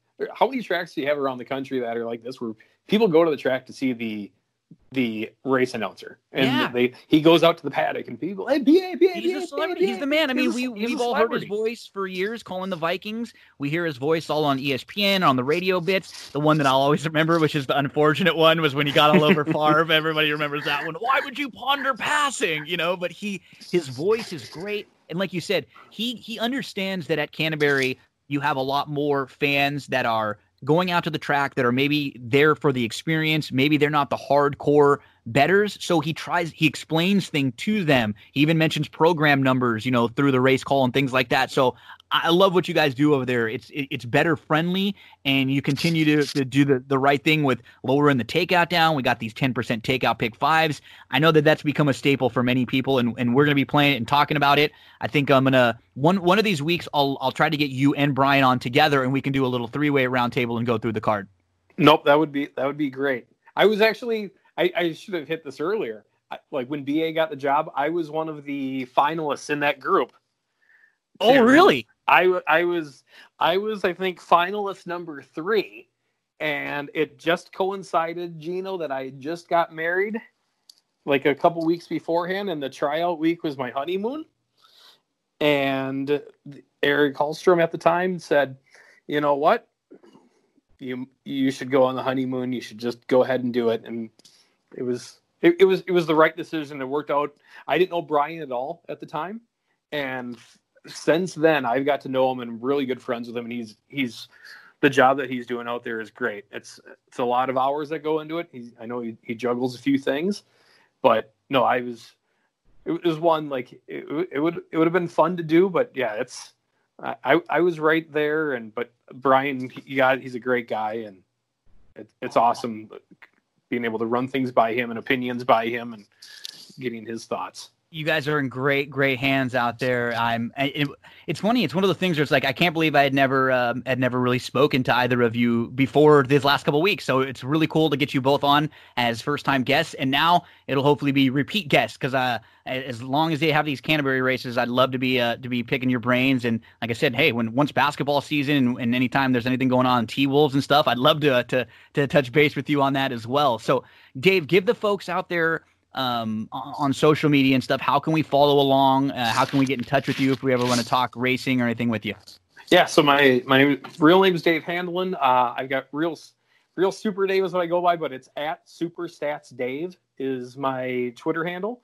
If anybody has questions, I love to communicate, and I love to talk to people. And if you have thoughts or wondering about races, I'll occasionally put some things out there. I kind of Dago with having followers who are basketball heavy, who follow me for Timberwolves basketball stats, and then I got a horse racing group. So I kind of zig all over it. But yeah, I love sports of all trades, all my Minnesota teams. But then heck, fantasy golf, fantasy NASCAR, like you're a true D-gen like me. So we got to get you back to talk a little bit of everything, because that's what I love to do here on the show. We've been lucky that horse racing is still going on, but in the next month or so, we're going to be able to talk. Even next week, we're going to talk about MLS getting back. We'll be able to talk some basketball, some baseball, and then hopefully football and college football. We'll keep our fingers crossed. It was nice to have racing when there was nothing else, but we want to be able to have everything back too. Yep, we want everything back, and we're greedy. Yep. One day, Gino, and I know this will hit close to you. One day, we're going to get WrestleMania here in the cities, and everybody's going to be able to go there. Like we went to Monday Night Raw last summer. I went as Hulk Hogan, dressed up for it. Oh, yes. I would love that. Give me some WrestleMania here, and have HBK walk out singing his own song, and just that's what I want. I want to hit a juicy pick 5, and I want WrestleMania here, and I want Timberwolves to win. I want the Vikings to win a Super Bowl. Okay, That's we'll it. start checking them off the list. one at a time, right? We'll check them off one at a time. Dave, this was a blast, man. I really appreciate it. I look forward to talking to you again. Thank you so much, and let's make some money this week at Canterbury. All right, sounds good, Gino. Happy 4th of July for you and the family and everybody, and be safe. Thank you, Dave. Right back at you. Folks, don't go anywhere. We're going to take a quick break. We're going to hear from one of our sponsors, and we'll be right back on That's What G Said.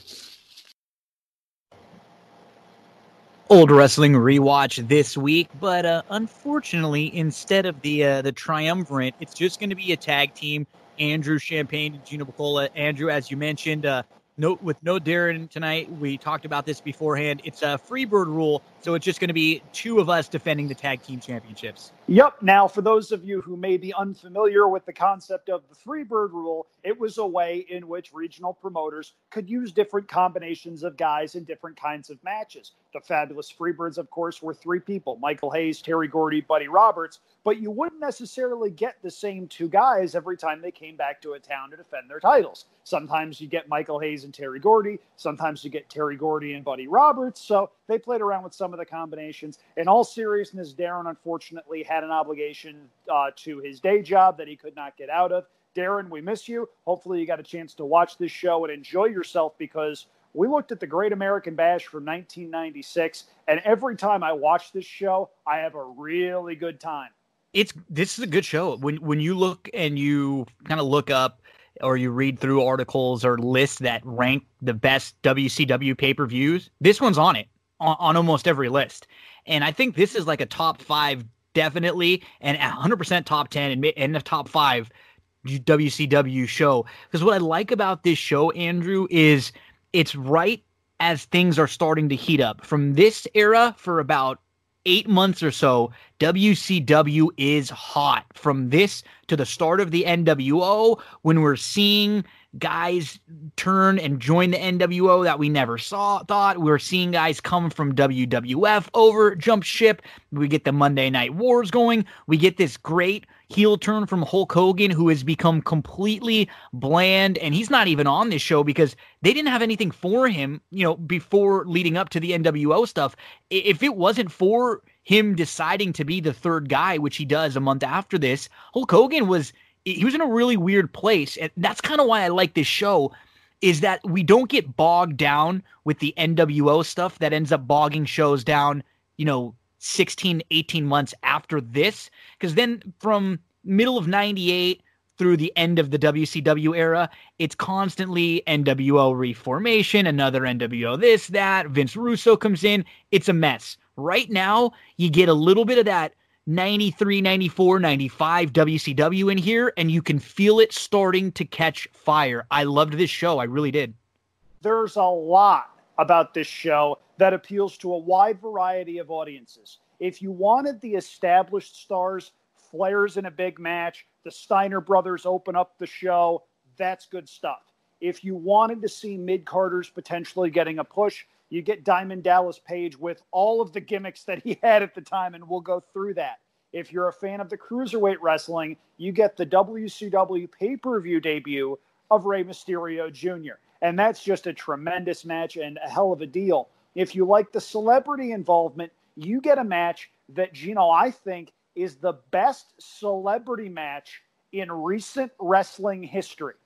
There's a lot going on here. It's really cool to see. It's a breeze of a watch, and it's even shorter if you skip the match that we skip, and we'll get to that when we get to it. Yeah, well, I'll just kind of briefly mention it at the beginning, too. So this is actually the first show that we've come to, which is kind of crazy when we think about it. We've already done 15, 20 different shows so far. A bunch of them, yeah. I mean, we're getting busy here. Yeah, and so we haven't actually come across any of them that have a Chris Benoit match. And we decided, and we discussed this together, that I think as we get to more shows that have matches, or he maybe they're not huge involvement, or they're quick, or this or that, we'll I don't know, we'll have a different idea, or maybe a different way to approach them, or maybe we'll just skip them all. I don't know. We'll see. But in this particular show, with the way the match was, it's hardcore, everything that's going on with actually Nancy Benoit being on the show and stuff. It's a lot to deal with. We do these wrestling rewatches so we can kind of get light and have fun, especially when it's a really rough time in the world, 2020. That's kind of why we started doing this. There wasn't a lot going on. We got together and we had fun rewatching some of these old shows because there's not a lot of other sports. And if we end up going into the Chris Benoit stuff, it just takes a whole different tone. It takes us down a whole different road that we don't really want to go down right now. Maybe sometime in the future, we will get into that kind of thing and we can bring someone on that's reported on it or covered it from a different site and we can talk and go back and forth. But for right now, we're going to skip that match, which, you know, at the time it was actually very highly regarded because it was a different kind of match, but it's just, I get a weird feeling when I rewatch them. I know you do too. I know a lot of people out there do. It's not like watching a match where somebody that we know might have said something bad or is sort of a bad person. It's just a completely different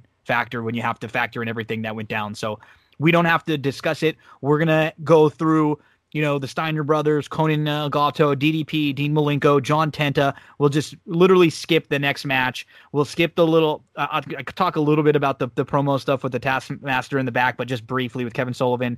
And then we'll go to the final 3 matches with Sting, Regal, Flair, Anderson, and then the Giant Jimmy Hart. So yeah, just even, you know, removing that from the show, which was still regarded as a good match at the time. And even looking back, this is a good show, Andrew. I'm glad you picked this one. It's kind of, people always think of, like you said, Bash at the Beach as the start of the NWO. They forget the cool segment too at the end of this show where Nash and Hall are there and they powerbomb Bischoff off the entranceway. Now, if you do that segment in 2020, people go, whatever. This was 1996. You've never seen it. No one was doing it. This is before Vince. Keep in mind, like timeline-wise, this is a year before Vince even starts getting involved where Bret Hart is pushing him over and before the Montreal Screwjob, which we just covered recently. You know, this is 14 months before all of that. So we forget they were very ahead of their time with some of the ideas, with a lot of the bringing these guys in as Hall and Nash and not Diesel and Razor Ramon. And yeah, I mean, we'll just get to it. I'm sure we're going to hit a lot of things as we go along, but I thought a really good show from top to bottom. The one thing though, as we do pick on WCW a little bit each and every time we talk about this, is that when you see, you know, some of the graphics, and this is 1996, some of their graphic packages and things they rolled out still felt like it was in the late 80s. They just never really were able to compare when it comes to WWF with that sort of thing. But we do get a little bit of an intro with right off the bat, it's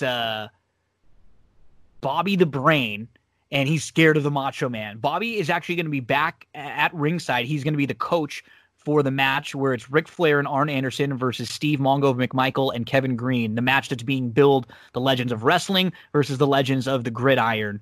And we hit on a lot of these things. For just a random June 1996 pay-per-view, we get the Hall and Nash showing up, tossing Bischoff off the stage. Macho Man's reinstated. He's going to be back the next night. The reformation of the Four Horsemen. A Rey Mysterio debut on WCW. Bobby the Brain making his return as a manager.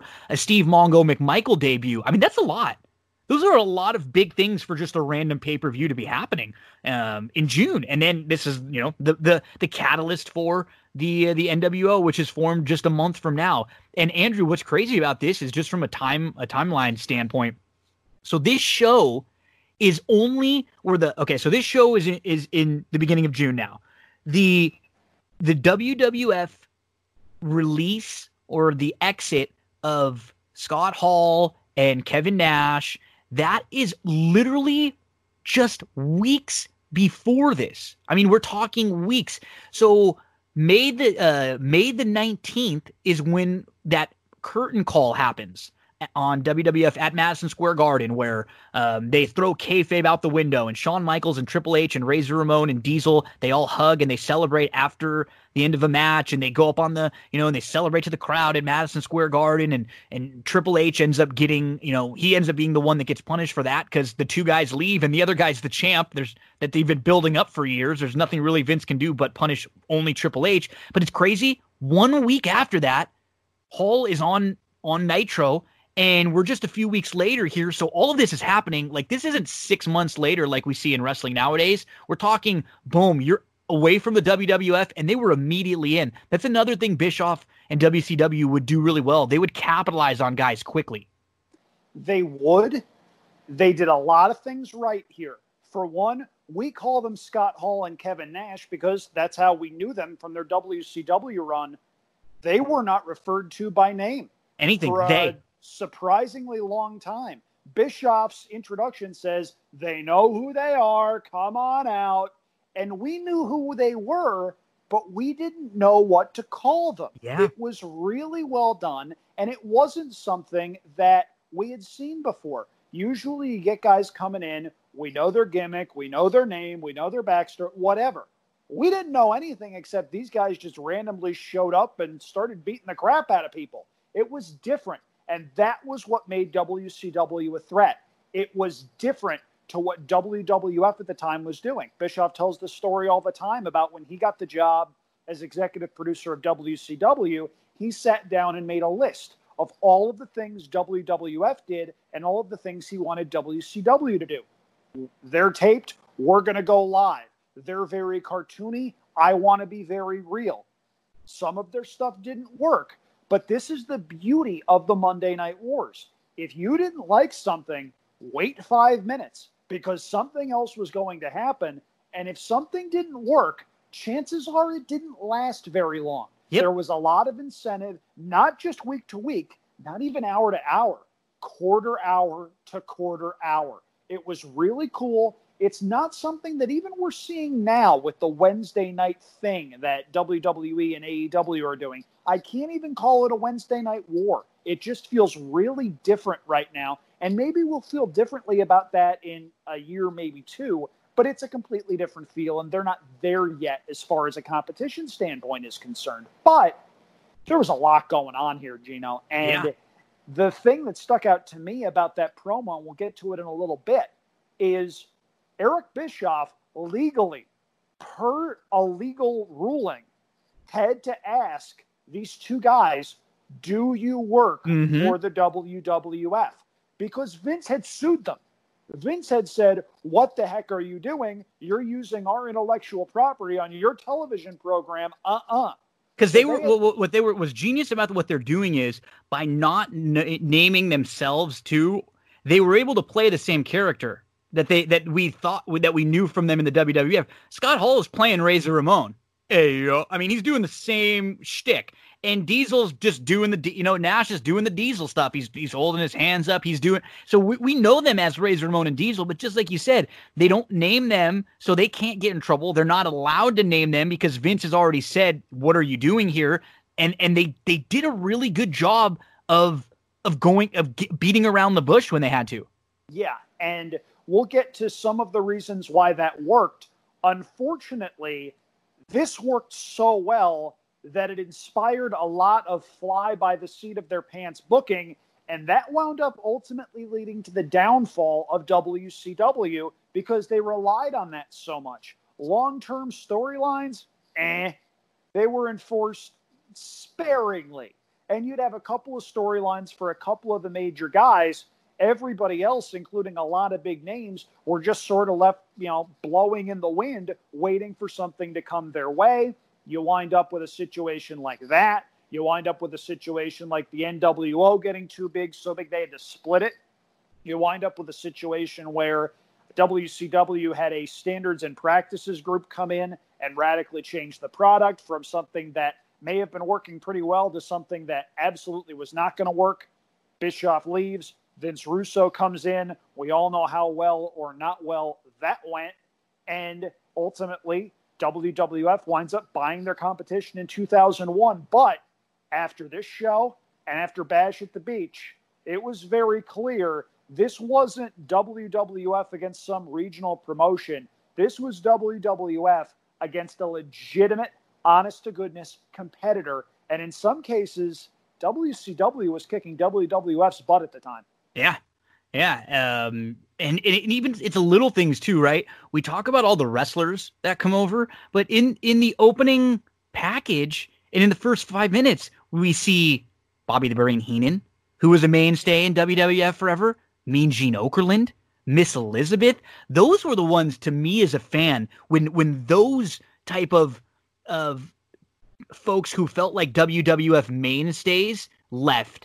That's too when I was going, they feel big. And keep in mind too, what's going on at the same time at WWF at 96 right now. Bret Hart is gone. this is not the hottest time in the world for WWF. They're trying to get Shawn Michaels over as the guy, and he puts together some decent matches here and there, but he's not in the best mindset to be a star. So they're not in the greatest spot either. So it's a perfect time for WCW to start catching fire. We see in the intro package, Bobby the Brain, he's scared of Macho Man.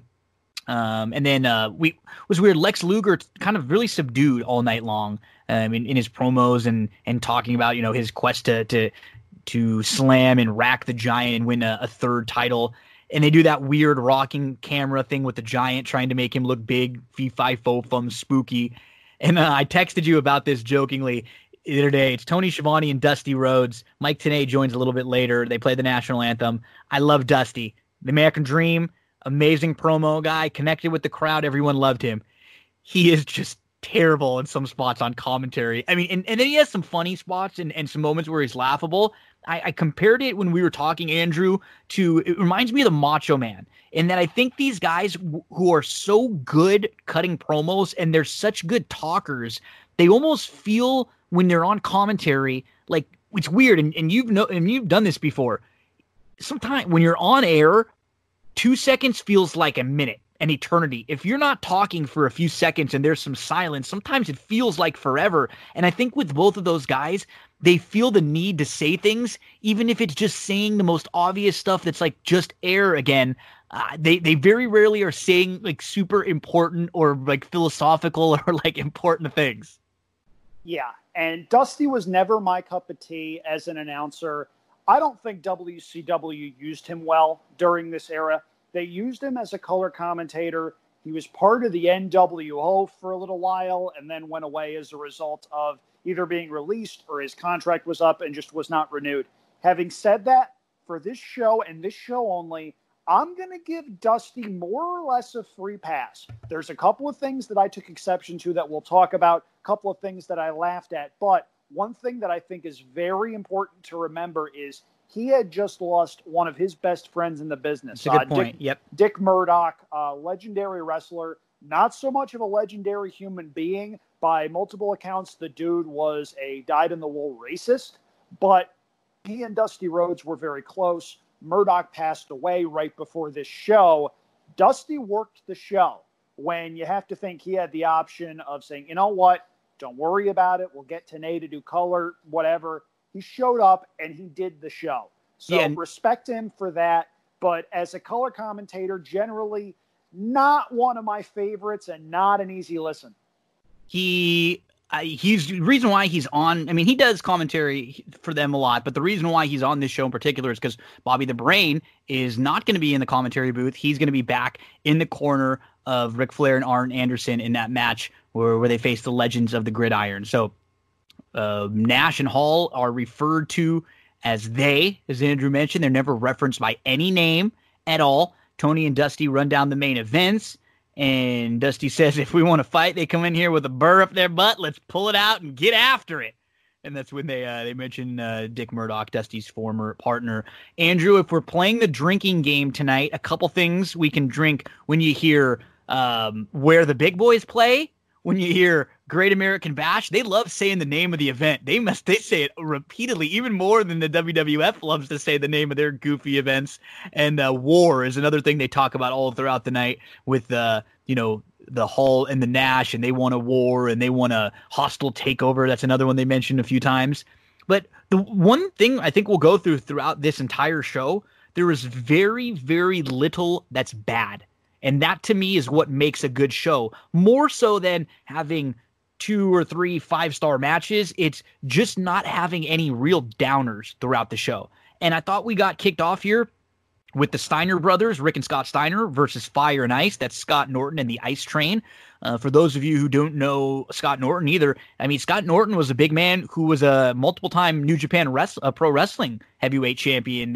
He got built over there quite big. They brought him back here, and he was ended up kind of as like muscle in the NWO. He just really couldn't cut promos and have much of a personality. But as you see in this match, these guys could all go, and they could all go. They had a pretty good motor. This match was a pretty quick pace for 4 big guys going, 10 minutes, and There was lots of suplex, lots of power moves. Scott Steiner is massive here. One thing I noticed in the intro, too, they used a lot of money on the pyro. Tons of fireworks all over at WCW. The crowd loves the Steiners. Dusty says, the Steiners hit you so hard, it's like when you're a kid and you hit your head into a brick wall. Luckily, I didn't have that happen to me, Andrew. No brick walls that I ran into. But they keep saying the one thing about this match, it's funny, there must be a winner, which I kind of get what they're going for, but it doesn't really come into the stipulation. It's not like this is a brawl or a street fight or anything. Randomly, Dusty just says, well, sometimes best laid plans of mice and men. I don't know where that came from. It was literally out of nowhere. Scott Steiner suplexes Norton on his shoulder, and then Norton hits a big power move on Scott. Norton hits a shoulder breaker that I thought looked really, really good. The last minute of this match, a bit sloppy. I think the big men were a little bit winded, and Scott hits a pretty bad Frankensteiner, probably one of the worst ones he hits, that ends up looking more like a power bomb from Norton. It didn't hit clean, but overall the match I had no problems with. I thought it was pretty good. These are four big men going at it, and I had 10 and a half minutes. It didn't feel like a drag, didn't feel long. It was a fine match. Gino, I want to make one thing very clear. Just on the off chance that Scott Norton is out there and potentially listening, the remarks of Gino do not reflect the remarks of me. I did not say anything negative about you, Mr. Norton, sir. And to be honest, he scares you. Having just seen one of the dark sides of the ring that he was on, he looks exactly the same. He is a former arm wrestling champion, and I am petrified that if I ever run into this man, he is going to rip my arm out of my socket and beat me over the head with it. So I just want that noted before we move on. And okay, yes, it's Scott on record. My comments are mine and still, only my comments. Yes. And Scott Norton, yes, still a very scary dude, a legitimate tough guy, one of many legitimate tough guys from Minnesota that went into professional wrestling in the 80s. Here in the 90s, he was sort of a mid-carder with WCW, but they discovered he had some chemistry with this guy named Ice Train. Now, Ice Train didn't have a lot of experience. He had a really good body, good look, and he had a couple of really good power moves that he went to. You can see in this match, he's still sort of green, and he doesn't really look natural the way he's moving around the ring. But as far as his offense goes, he knows what he can do, and he knows what works. And you can tell the Steiner brothers are sort of leading the other team through this match, and it works really well. There's interesting storytelling going on here because not many guys in WCW's tag team division could go power for power with the Steiner brothers. These guys could. And that meant that the Steiner brothers had to sell, which is not something they routinely had to do. Scott could do that. Scott was an incredibly gifted worker. He was thought of as a potential recipient of a big singles push in the early 90s. There were reports he didn't necessarily want to do that because it would leave his brother out in the lurch. Rick, though, that's not really his bag. And you can tell in the last couple of minutes when he and Scott Norton are beating the living daylights out of each other. Anyone out there that's remarking, oh, wrestling is fake, herp-a-derp, first of all, what the heck are you doing listening to this section of the podcast? Go somewhere else. Secondly, go receive one of those shots from either Scott Norton or Rick Steiner and tell me how fake wrestling is. These guys were beating the daylights out of one another in the corner, and it was pretty darn cool to see. This was a good match, a fast-paced match. Yeah, for the big guys. Yeah, and the Steiners got a big pop winning the match, positioning themselves in the tag team division, which, of course, would get thrown on its ear later in the summer when the team known as the Outsiders, that we would eventually call them as, wound up essentially ruling the tag team division for 2 or 3 years off and on. But this match, for what it was, really good opener, and it got the fans going. The crowd was pretty into most of this show, actually, and I agree. They got something to cheer right away, so more power to them for that. The one thing I will note with Dusty, and I know I said I'm going to go easy on him, trust me, I will. There's just a couple of things, and one of the things comes in this match where he says, obviously the Steiner brothers are brothers. And Tony goes, yes, they were born like that, Dusty. There was a funny back and forth with Tony and Dusty, and I mean, knowing Tony and hearing him talk, like they were buddies, they were close, they're messing with each other. But in the next match, there were a few different times where they get mad at each other. You just jokingly, back and forth. It's just it's funny. Next up, we get Mean Gene backstage. He calls Jimmy Hart a Nathan Lane wannabe, which I thought that was kind of a little interesting. I guess it's from like a singing thing because Jimmy Hart was always musically interested, and I guess that was where he was going with that. We got a promo with the Taskmaster. We won't talk a whole lot about that, but he had been feuding with the Four Horsemen, and then he obviously has that match later on the show with Benoit. We next get to a match, El Gato versus Konnan. El Gato is Pat Tanaka, who we've talked about before, is one of the members of the Orient Express in WWF.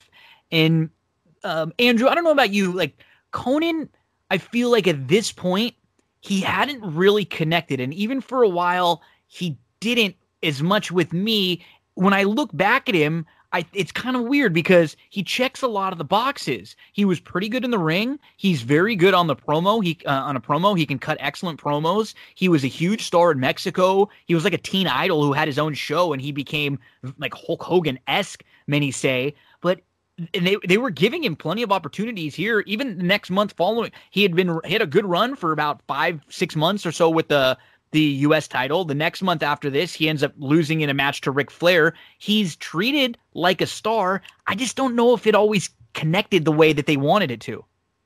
Konnan checked a lot of boxes for me as well. He was a decent worker, although WCW got him sort of at the tail end of his in-ring career. Mm-hmm. He was still doing some stuff in Mexico. He's billed as the Mexican heavyweight champion. At this time, he was the world champion in AAA, and in fact, he never lost the belt.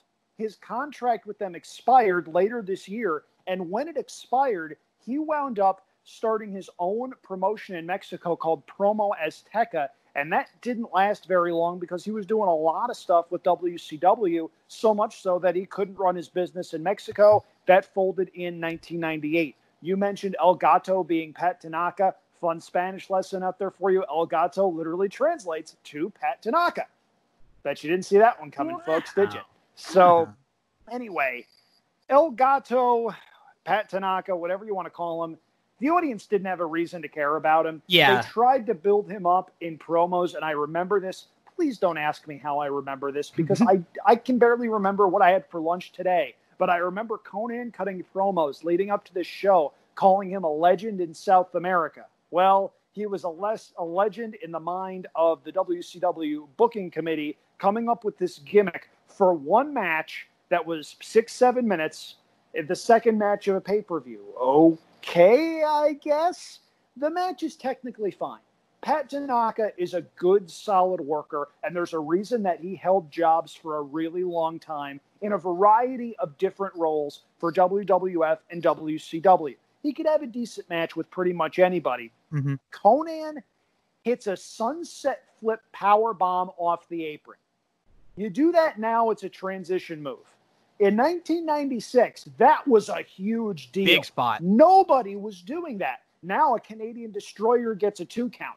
Back then, that was a big move, and the crowd popped huge for it. I didn't expect that, because I didn't remember the kind of worker that Konnan was before he joined the NWO, did all of his stuff with the Wolfpack that wound up getting over. I didn't remember Konnan being able to do that. So that was a pleasant surprise. He retains the title, but I don't know if you saw this, Gino. When he left the ring, he left without either of his title belts. He basically beelined straight to the back.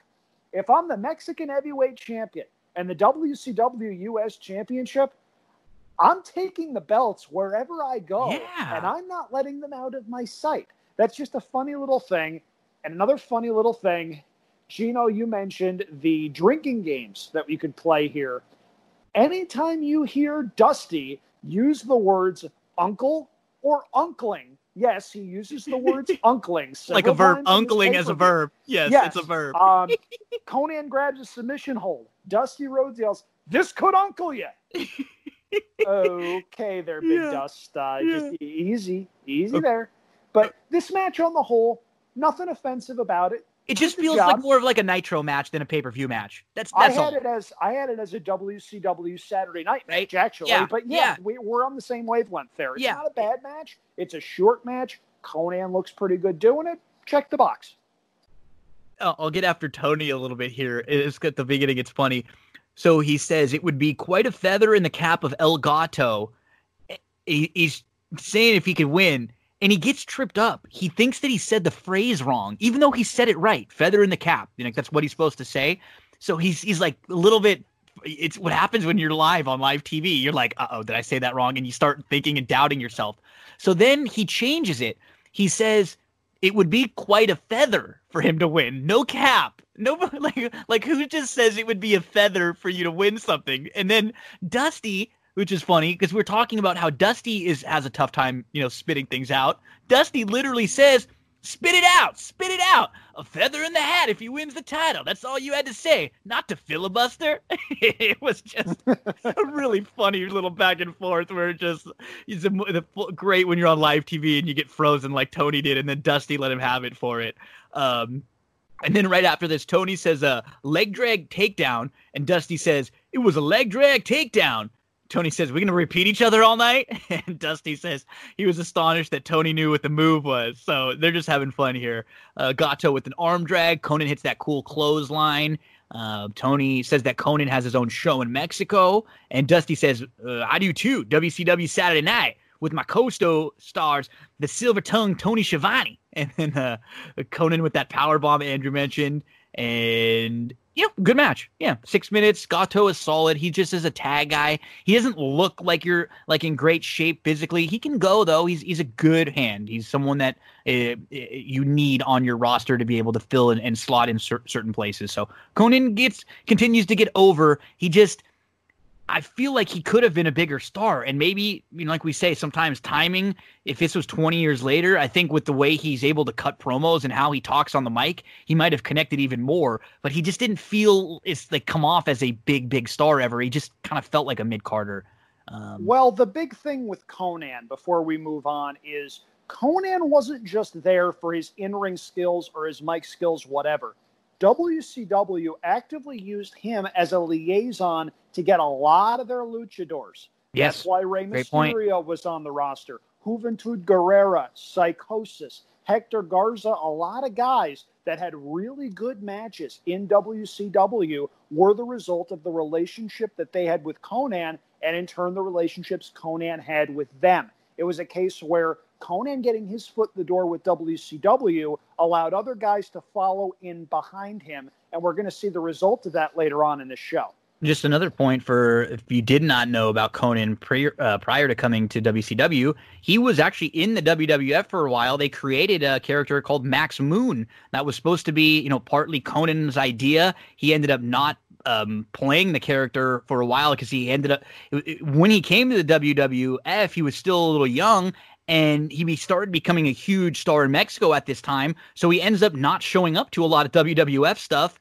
After they've created this Max Moon character for him, Vince was really upset because it's something they put a lot of money into and they thought would be a big hit with the kids and something they could use for toys and action figures. And it just never really worked for him in WWF. But here, with the relationship between WCW and what they had with the Mexican promotions, this was a really great fit for Conan. Andrew, I forgot about this promo. This Mean Gene promo with Sting. Boy. Talk about a weird homophobic promo in 1996. I mean, they are literally talking about Regal like he's gay, and they're making fun of him. I mean, Gene says, this guy comes off, he's talking with Sting, and he's interviewing Sting about his match a little bit later on with Regal. He says, this guy comes off as sort of a sissy or a prissy, but looks can be deceiving. And Sting says because Regal drinks tea with his pinky up, he has to wonder about him. Mean Gene then holds his hand out and does a little effeminate, like he dashes his hand. Sting then says the men in England that ain't the way they breed men in the U.S. Sting then kind of gets frozen. He loses his words. He stops for a second. He asks Mean Gene to take it. He says, I'm not saying he's not a fantastic wrestler, but I'm not too sure about him. He's a little iffy. If anyone can straighten you out, in 10, 20, 30 minutes, it's the Stinger. This was weird. Yeah, and this was around the time where Sting was going through some stuff. Mm-hmm. He doesn't mention a lot about it because, as we've established on past shows, born-again Christian, by all accounts, a really good guy, happy he's still around. But he was into some stuff in the mid to late 1990s, had some personal demons. And this was, of course, right before he adapted the Crow gimmick of sitting in the rafters and doing everything that he did, to where he wouldn't wrestle for close to a year and a half. This promo was deeply weird. Another one to add to the pile of things you would never see on any wrestling show today. He has Gene reset and back it up so that he can get his place. It's not Sid's "We're Live, Buddy" promo, but you can see it from there. It's strange. It's weird. Thankfully, he redeems himself later on in the evening with what I think is a really, really, really good match. It's funny, and they're playing this like Regal effeminate thing, and he drinks tea and Jeeves and stuff. And Regal is like one of the most badass guys you'll ever see, and he's literally been at this time having these incredible matches with Finlay right before this, and he has a bruiser later. It just seems to not fit the character whatsoever. I mean, they even talk about Regal as fighting in the pits in India when he was a kid. I don't know. It didn't connect. And I don't like, this is like the stuff that bothers us and bothered me when we see Hulk Hogan get really racist, when he says stuff about Yokozuna or some of the stuff that he would say. I don't like this from your top babyface. I don't like it at all. Well, here's the biggest problem. You know why this didn't connect? Because Regal is a real man's man. He's a man. Waka. Man. I'm sorry. I had to. I agree with you completely. This was awkward, but Sting would at least make Regal look really, really good later on in the evening. So I'm willing to forgive this, all things considered, because this isn't a situation where sometimes you see it with certain top guys from certain eras. Not going to name names. You can infer what you want with guys that just dress people down in promos and then beat them. And they crush them in the ring and bury them in the ring.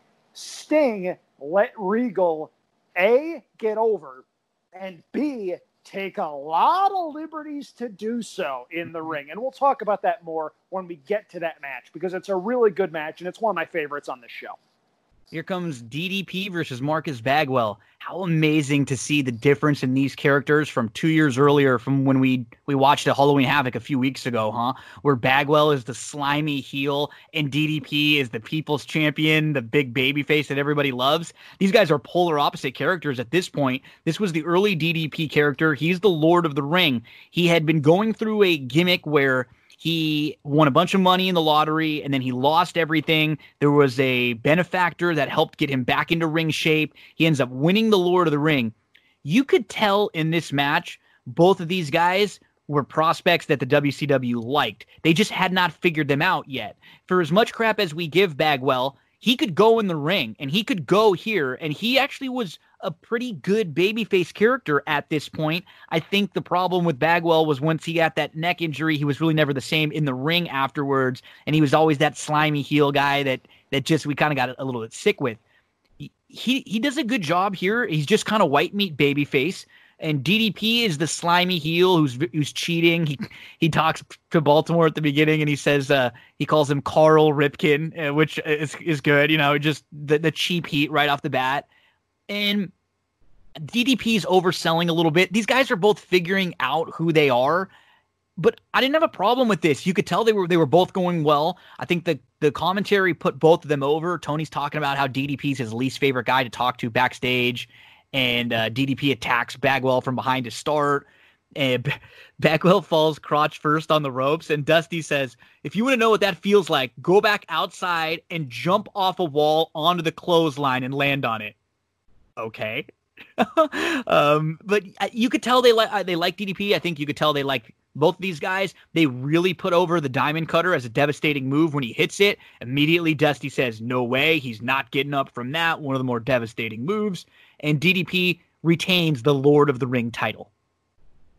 DDP credits Dusty Rhodes with essentially making his career. And you can see why right there with what you just mentioned. They, at this point, and this is 96, DDP wouldn't really hit his stride until early 97 when he rebuffed the advances of the NWO, turned face, and wound up feuding against them for a while. They were already building up the Diamond Cutter as a really cool finishing move, and for good reason. It was fun. Now, Page looks back on this period, and it's kind of funny. If you watch his Hall of Fame speech, he refers to the fact that he had about 6 or 7 gimmicks all at once. And if you look at the way he comes down to the ring, he's got the cigar, he's got the chewing gum, he's got the sunglasses, he's got the jacket. It's one of those things where he's just trying to throw everything at the wall and see what sticks. Bagwell, meanwhile, he's part of the American Males at this point, and the less said about that tag team, the better. Never liked them. Hated their ring music. Oh boy, it's on YouTube if you want to listen to it, but I advise you not to do that. Bagwell's got the 1990s frosted tips in his hair. That's horrifying for a different reason. You mentioned Page selling a lot, and I liked that because you could tell WCW had some sort of long-term plan for Bagwell. They just were never quite sure what it was. So I was okay with that. And Bagwell needed that because his offense was really basic. He hit one good dive from in the ring to the arena floor, and that was pretty cool. But the rest of it was pretty generic stuff, and I found it very hard to find a reason to root for him as a babyface. I honestly thought he was far better as an entertaining mid-card heel. That act did have a ceiling, but his stick, his chemistry, and his personality, his charisma as the heel was worlds different than this. I just kind of forgot, I don't even remember seeing a whole lot of Buff matches because I think after he got hurt, they kind of used him more as a piece and a prop than even going in the ring. He could go okay, but it's funny, if you could have combined some of the charisma from his heel with some of a little bit better, just more basic work that he was able to do earlier in career, he probably could have been a better overall performer. Yeah, I agree. And it's a case where he did have a use in the late 90s. He formed a tag team with the object of my nightmare, Scott Norton, that had one of the best names WCW ever cooked up. Vicious and Delicious. Yes, that was a good one. That was great. I enjoyed that.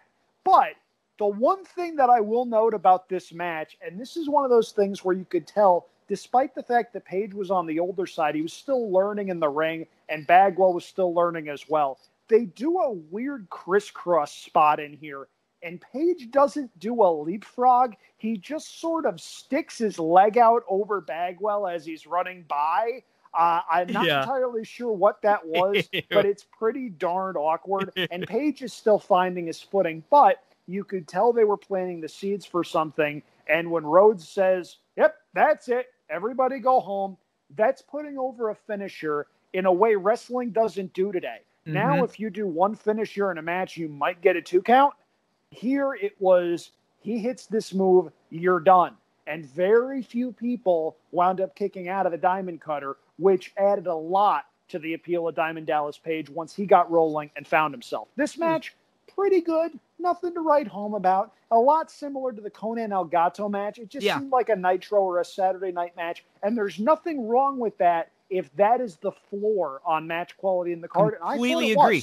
And I think you're right. I think that's about it. There's one more match that I'd probably put in the range of this where it wasn't special, it wasn't bad, it was just kind of there. But I have, again, when it's not bad, that's fine with me. I had no problem with this match whatsoever. And it's fun seeing this, knowing what we would know, what DDP would become, and even what Bagwell would become. I love seeing when guys are completely different characters or completely different iterations of themselves. And this is what you get with this version of Marcus Bagwell and with this version of DDP before he becomes the People's Champ.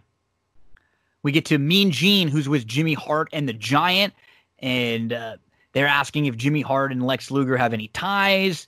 The Giant says he's immortal. He was pushed off a building and lived in 95. And he mentions he runs down everybody he's defeated. It's very impressive.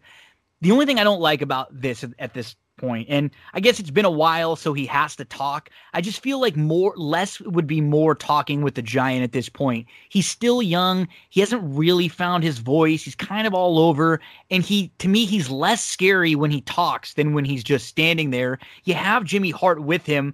I think this was maybe a little bit of a miss, is not getting more out of Jimmy here and maybe just having Big Show Paul White, who's the Giant at this point, just stand there and look more imposing. Consider this. WCW had the Giant, Paul White, the Big Show, whatever you want to call him, in his early 20s.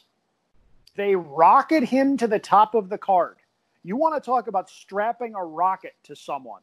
You can't do much more than what they did with the Giant, with giving him the title and immediately being able to sort of screw over Hogan with how they did it. Yep. They give him the title. And almost immediately, the title takes a back seat to other things that are going on within the company. Yeah. And that winds up being a really big problem. I would argue that the WCW title doesn't really start to matter again until points in 97, when you wind up with Lex Luger beating Hogan for the title, and then Hogan getting the title back at the pay-per-view, and then Sting challenging to the title at Starrcade. This was a situation where it wasn't necessarily WCW's fault. They stumbled onto something with the NWO, and that wound up being the big deal. That was fine. Early to mid-96, though, I can't really excuse that, because you've got a legitimate star. Paul White had star written all over him. His look, I mean, they're kind of, remember early on, I don't know how far it went, but he was the son of Andre the Giant for a while.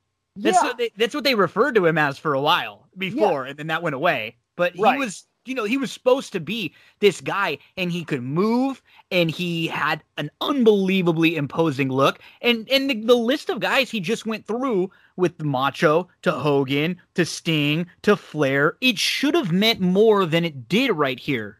Yeah, exactly. And never forget, he was still sort of learning, but he wasn't bad in the ring. No. We talk about Giants that get pushed nowadays. It's a struggle if they can walk and chew gum at the same time. He was athletic. That's the thing. He was a basketball player. He was doing missile drop kicks, for goodness sake. Off the top rope. Yeah, we look good. Yeah.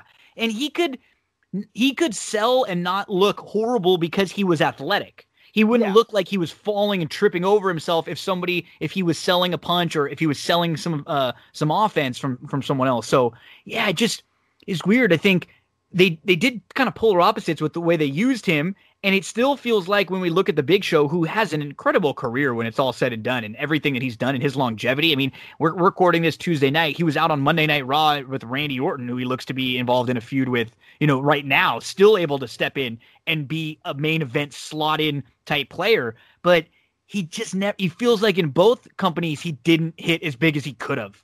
And the thing is, I mean, we're talking 25 years after his break, and he's already in perpetually over status. Not a lot of guys ever get there. That's a great point. Don't think we're knocking the Big Show. Not at all. For anything it's only that we think do. so highly of him. This guy could have been a guy that held a title for years at a time. Yeah, and in past eras, he would have. Mm-hmm. But he came along right before the NWO, and when Hogan's revealed as the third guy, gotta beat the Giant, brother. Yep. And I would argue he never recovered from that in WCW. Maybe we'll talk about Hog Wild 96 at some point. Maybe that's how we punish Darren when he comes back. But it's a situation where they wound up misusing him so badly, he jumps to the WWF, becomes the Big Show, and embarks on a terrific career there. The guy was in the ring with Floyd Mayweather and made it look believable. There were so many iterations of the Big Show character based on his look, based on what they would ask him to do. An incredibly versatile dude. And when he goes into the WWE Hall of Fame, it's not an if, it's a when. And it's going to be a well-deserved standing ovation for this guy whenever he gets it. He's a lot of fun to watch for a lot of different reasons. And we'll get to the main event, which I thought was actually a pretty darn good match. Yeah, it's not bad. And he's very reminds just a lot of Kane. He's like someone you take for granted because he's always there, forever. And he's just a guy who had so many matches, so many good feuds with so many top stars through the years. And we're talking about Big Show here, even in 96 already being the guy. So Just unfortunate because there were just little things, maybe if they tweaked, or the way he was brought into WWF, or some of the way he was booked here, that he could have been even bigger. He could have been as big of a star as anyone with his look and with how good and how far along he was, I think, already at this point for someone who was young in the game. Next up, this is the highlight of the show for me, Andrew, I think probably for a lot of people. And one of the really important things about this show too is, next up, we get Rey Mysterio versus Dean Malenko. And this is the WCW debut of Rey Mysterio Jr. And it's not even that, wow, this is a really good match that we watch. It's that this match was important for many, many reasons. You had talked about how Conan was the link getting a lot of these luchadors into WCW, but none of them were really the size of Rey Mysterio. They were all guys that were a little bit bigger. And bringing someone like Rey Mysterio in, and with how small he was, this really did open a door on a national U.S. landscape for seeing that smaller guys really could compete in the ring with bigger guys. It wasn't like a sideshow thing that you had to have, at the very beginning of the card or on, as a separate side of the card. This guy could go against bigger guys. He really legitimized things in this one match. He honestly did. This is a huge moment for Mysterio and for a lot of, not necessarily even luchadors, but smaller guys that he really helped pave the way for. I love this match, and I love this match for so many different reasons. We talk a lot about Rey Mysterio, in this case, Rey Mysterio Jr. He comes in, and in later years, and even now, he's muscled up. It's no secret he was on the gas for a little while. This is Mysterio in 1.0 form, I'll call him. And even so, he had been wrestling since he was a teenager in Mexico. This guy carried himself like a veteran right off the rip. And they gave him the perfect foil, not just in this match, but in most of 1996. He had a series of 6-8 matches on television or pay-per-view with Dean Malenko. And Malenko, for as much as we remember how good he was technically, he could move. He was light on his feet. He could keep up, and he could tell all sorts of really cool, convincing stories with just about anybody. Not just Mysterio, but guys like Eddie Guerrero, Juventud Guerrera, Chris Jericho, for goodness sake. The list goes on and on. This was such a good match, and it was a good match for so many reasons. You have Dean Malenko, who is seen as the Iceman for obvious reasons, man of 1,000 holds, and they tell a really cool story in the first part of the match where Malenko works the arm, and they do a lot of really cool sympathy spots, and the crowd's going, okay, when are we going to see everything that they're saying Mysterio can do? Whoa! Yep. And the whoa comes when Mysterio hits this springboard somersault to Malenko. Malenko's not at ringside. Malenko is a step or two up the ramp. We're talking Bob Beamon long jump territory. He flies, man. And that was so cool. And Malenko didn't cheat either. Malenko catches him clean. He doesn't have to move up to compensate so that he doesn't drop the guy. He catches him clean. And it is so much fun to see that because, as I've said a couple of times, this was 1996. We hadn't seen this yet. This was completely revolutionary, even if you had seen what Rey Mysterio could do in ECW or on the Indies, what have you. We get almost an Unklin situation line from Dusty Rhodes when Malenko's working the arm. That's pretty funny. The one thing that holds this match down even a little bit. Now, Meltzer gave this match 4 stars. I give it 4.25 if we're going on the star system. I think it's a great match. The only thing that's even the slightest bit complainable, Randy Eller is the referee here. He would not be with WCW as a top-tier official much longer.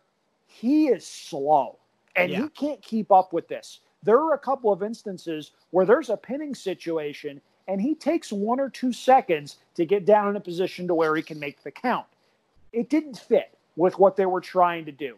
And it's a case where I don't even think WCW knew what was going to wind up happening. It was a case where, okay, we've got this talented guy. We know he can work with Dean Malenko because they've done it in ECW. Let's just send him out for 20 minutes and see what happens. And it's a case where they learned as they went, And what they wound up producing was, for 3 solid years, one of the real highlights of WCW programming was that cruiserweight division. And even if a Nitro episode wasn't great, you could bank on a good, solid cruiserweight match. It might only be 6 or 8 minutes, but you'd get a lot of action in that time period. This was a 17-minute match.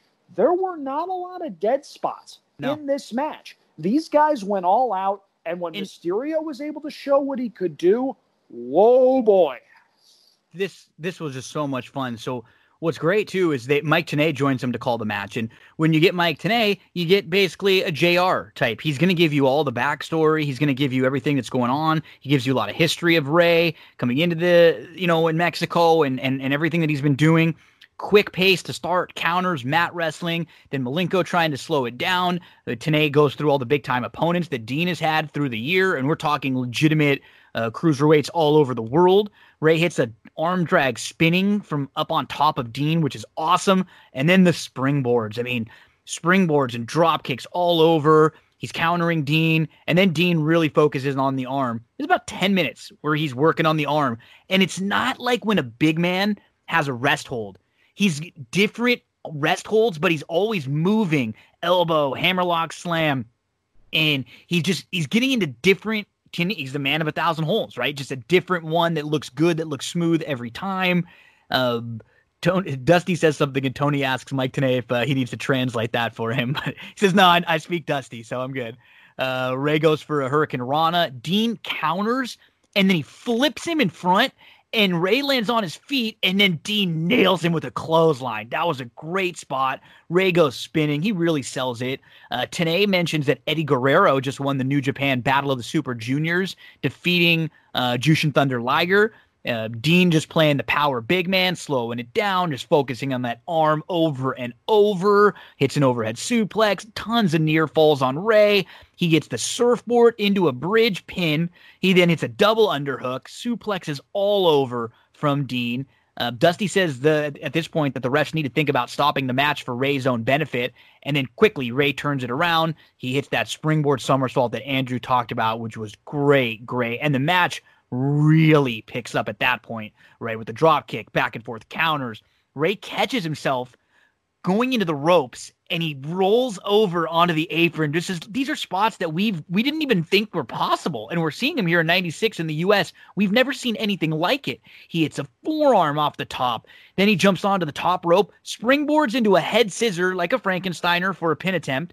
Just things that are not really, we just don't see. And when we do, it's wow. It's not boom, boom, boom, back to back to back.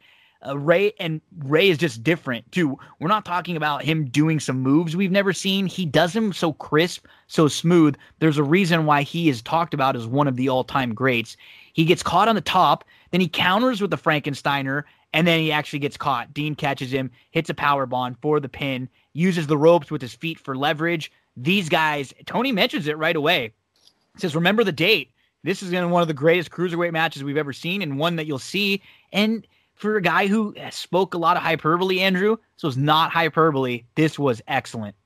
It was, and now is when I can call out Uncle Dave. So Meltzer, as I mentioned, gives this match 4 stars. He loved this match. The problem I have is when he's writing this match up in The Observer, he says Rey Mysterio got buried by losing to a mid-carder. What the hell are you talking about? That is not even close. No, this was one of the big whiffs of Dave Meltzer's career. And I like Meltzer far more than most, but even he would tell you he whiffed, and he whiffed pretty badly on this, obviously, because Mysterio is still one of the biggest stars in wrestling, even in 2020, in his 40s with knees that are shot.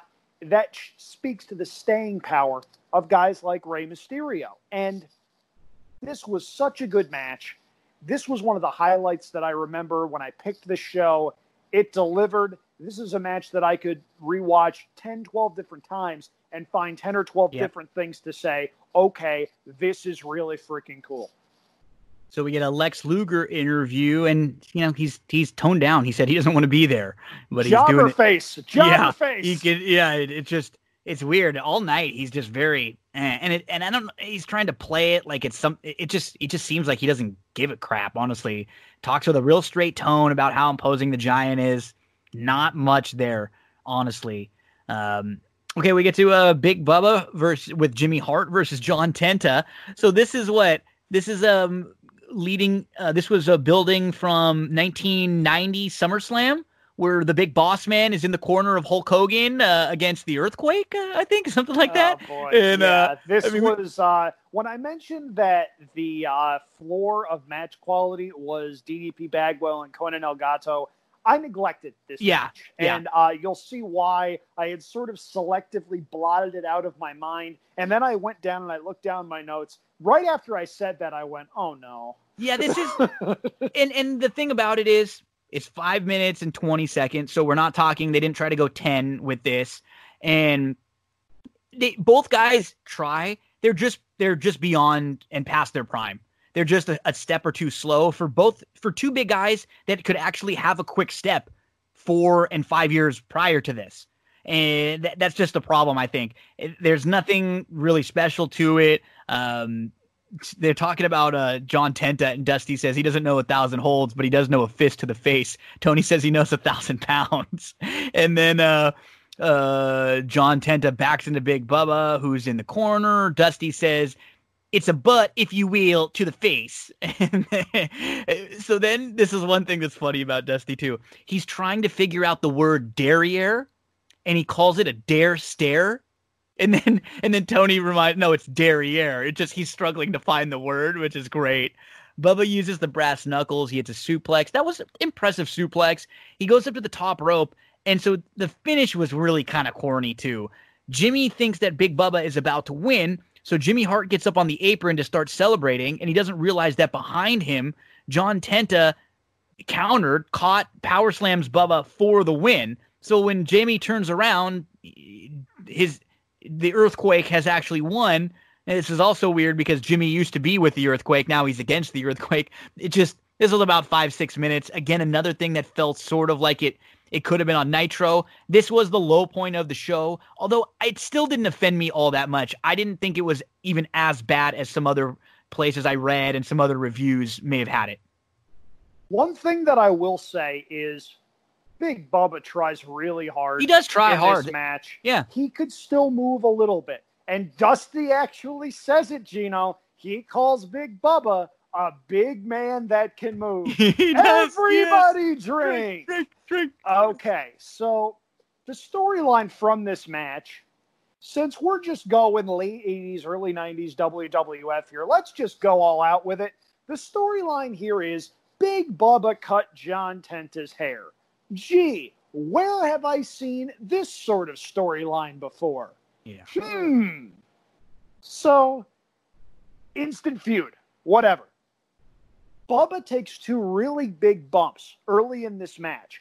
He goes one off the turnbuckle onto the floor, and he goes into the ring steps. He's 300 pounds. A legitimate 300-pound guy doesn't take those kinds of bumps very often. They do the storytelling with the foreign object, which I just wasn't crazy about. Bubba hits an okay enziguri, though. And again, not something you see a 300-pound guy do very often. The problem is, when Bubba's the guy that has to carry a match, it's not pretty. He can be carried.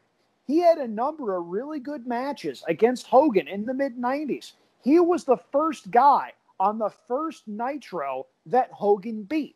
And that match was fine because Hogan was able to lead him around. You do a Hogan match. There was value in him from that perspective, but you put him in with John Tenta, a guy whose late 80s, early 90s work I liked far more than Darren did. And at this point, John Tenta is out of gas as a worker. Yep. He just is. He's past his sell-by date, and there's just not a whole heck of a lot that you could do with him. Nobody's fault. They're trying to use a guy that was a name in WWF, and they're trying to find a way to use him on WCW television. But this just didn't work all that well, and they had to continue the storyline. Tenta gets the scissors and winds up allegedly cutting Bubba's beard. Which he doesn't, yeah. No, and Bubba's holding over his beard saying, he cut me! He cut me! Yeah. Like, it just didn't work. We'd seen this before. It just seemed tired. And that's no fault of Big Bubba, who tried. And he had mileage left to the point where he went back to WWF and had some big programs. He slimmed down as the Big Boss Man. Show. Yeah, he had a program with the Big Show's father. Yeah. He had the program with Al Snow in the Kennel from Hell match that we will never speak of ever again.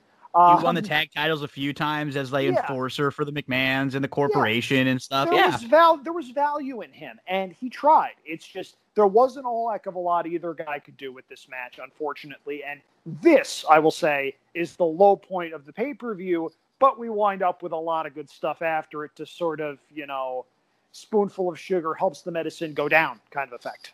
Yeah, the next segment is a Mean Gene introducing Steve Mongo McMichael. This was fun. I enjoyed and Kevin Green with their wives. Deborah, the future wife of Stone Cold Steve Austin. They're coached by Macho Man. Mongo talked, and then Green talked, and he was intense. Macho with some football puns and references. These guys got it. They get wrestling. Kevin Green is really good when I watching back. He and when we'll watch the match and we'll talk about it, it's better than we thought. They're not doing Hurricane Ranas and stuff like that, but they stay in their comfort zone. They do things that work and that make sense. I thought this was good. I mean, they cut a real intense promo, letting them know like we're coming after you. My problem with this promo isn't Kevin Green. It isn't Mongo. It isn't their wives. It's Savage. Savage runs in, and he's doing the crazy thing. And, Gino, you're going to get a Savage impression out of me. I make no claims about it. This is going to be good. But this was my problem. We're going to do a goal line stand, and then we're going to knock Ric Flair into the end zone. Which is backwards. What do you mean? Mach, I know you're a wrestler and not a football player. That's not how football works. Same thing. If you're doing a goal line stand, you're trying to keep Ric Flair out of the end zone, not knock him into the end zone. And maybe that's why they got beat, because they weren't seeing the bigger picture. Right. But if Macho Man was calling the plays for him, this was a problem. Yes, it was. I mean, this was Rich Kotite with the Jets level stupidity. You have a Rich Kotite reference. Mark that one on your bingo cards at home. But this was cool. Kidding aside here, Green and Mongo got it. Mongo at this point had been under contract for about a year. He was doing the color commentary thing with his dog, and it was a case where every once in a while he'd have a couple of good lines, but traditionally pretty forgettable. They do this, and nobody really knew how good Kevin Green was going to be. He got so good to where wrestling was a legitimate career option for him.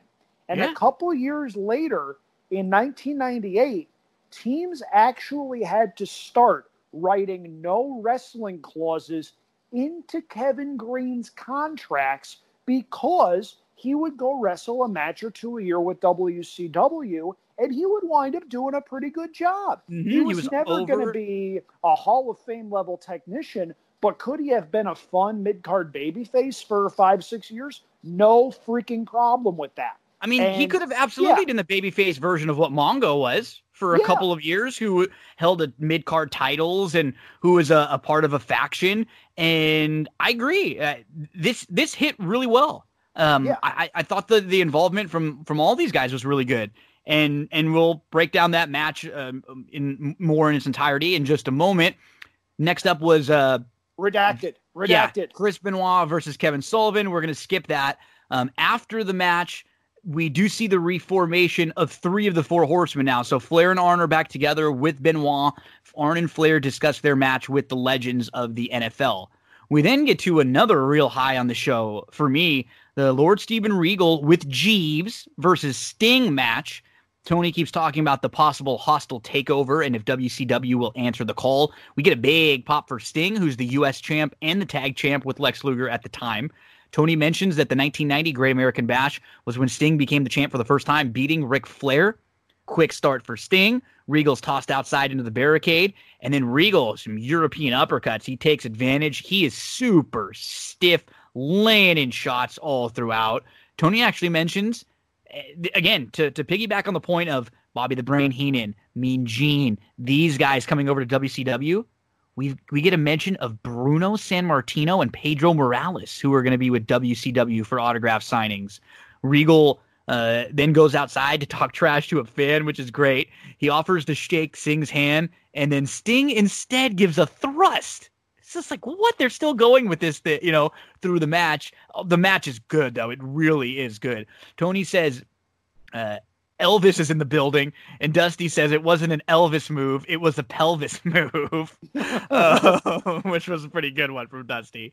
And then Dusty asks Tony, why are you sitting so close to me? Tony says, I don't know. You just noticed that? It's been happening all night. They're just giving each other some crap here back and forth. We get the test of strength, and Sting is in great shape, though. Andrew, you mentioned some of the problems that he would have. He's in physically way better shape here than he would be at Halloween Havoc 97, or what is it, Starrcade 97, when he's supposed to be getting that big push. And that's when Hogan and Bischoff kind of say that he wasn't in shape, and maybe that's why they didn't want to really go and let him have the ball and run with it. Here, he is phenomenal looking, Sting, and Regal looks great too. We get USA chants from the crowd. Regal's in charge for a while. He says he might not know 1,000 holds, but maybe 900. He says, we've seen why many athletes have tucked their tail and run away. The competition is here. So taking a shot at the WWF and some of the guys who left, maybe the Austins and the Mark Marrows of the world at this time. Pillman too. Don't forget. Yeah, Pillman, who just left. You're right. That's probably who they're really taking a shot at. And he says the greatest athletes are here. Regal talks trash to the camera. And Tony asks if any of the other blue bloods have been out. Dusty says just Jeeves. He says jives, though. He says just jives, and he means Jeeves. Dusty, not that kind of jiving. Regal's in charge for a few more minutes. He slows it down, and then Sting turns it around. There's a little one sloppy spot. It's a double underhook off the top rope, but it ends up working out okay. Nobody gets hurt or anything. It just looks a little sloppy. Regal with some really stiff shots to Sting, and then a slap, and that seems to wake Sting up. He goes crazy with punches, a Stinger splash. Regal blocks it, and then Sting with the back body drop into the Scorpion Deathlock. He's only in it for about 2 seconds before he taps out. I think he could have held it a little longer, but that's kind of how submissions were in this day and age. They generally didn't really sit in them for very long. Andrew, another super high on this show. I forgot about this match completely. I mean, it wasn't even on my radar, and I'm very, very happy I rewatched it. If you want an indication for how stiff Regal was working, just look at Sting's face in the first minute of this match. The paint is gone. He literally slapped the paint off of Sting's face with some of the European uppercuts he was doing and some of the shots he was laying in. And this was what I mentioned earlier on in the show. This wasn't a case of champ runs down challenger, champ squashes challenger, okay, who did that help? This was a case where Steven Regal dominated 2/3 of this match. And you really got the sense that Regal was a threat to WCW's #1 babyface at the time. A lot of people will say Hogan was on the roster. Hogan wasn't around at this point. I'm not counting him. Sting gets a monster pop coming out. The crowd clearly loves the guy, and for good reason. Mm-hmm. There's a lot of stalling early on, but that's a European wrestling tactic. They went 5 minutes in a stretch with 1 or 2 wrestling moves, and the crowd was into it. The crowd wanted to see Steven Regal get his butt kicked by the franchise of WCW. Eventually, they got it, but it was really well booked the way that they did it, because Regal wound up getting in a lot of offense, a lot of good submission holds. But the thing that stuck out to me about Regal in this match were some of his antics as he was trying to fight Sting off. There was one instance where he was shadow boxing with the referee before going down to a sunset flip. I thought that was hysterical.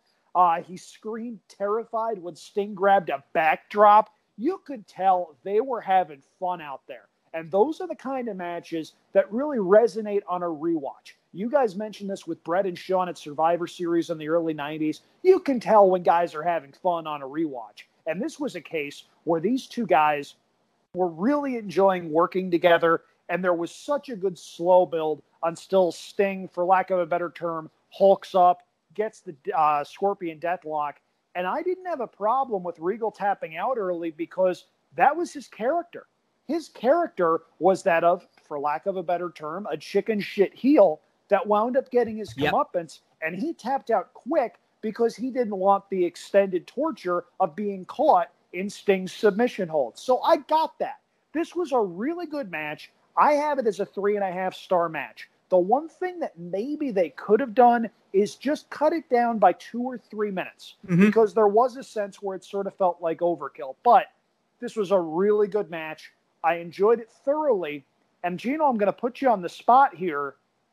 I think this is Sting's last very good to great singles match for 3 years, maybe. His 98 run stunk. His 99 run had a couple of matches with Diamond Dallas Page that were excellent and sort of got him back on the beam. But this is the last time we saw really good Sting in the ring for maybe 3 years. Yeah, and then, I mean, he may have had a couple in TNA that you could pull as good matches.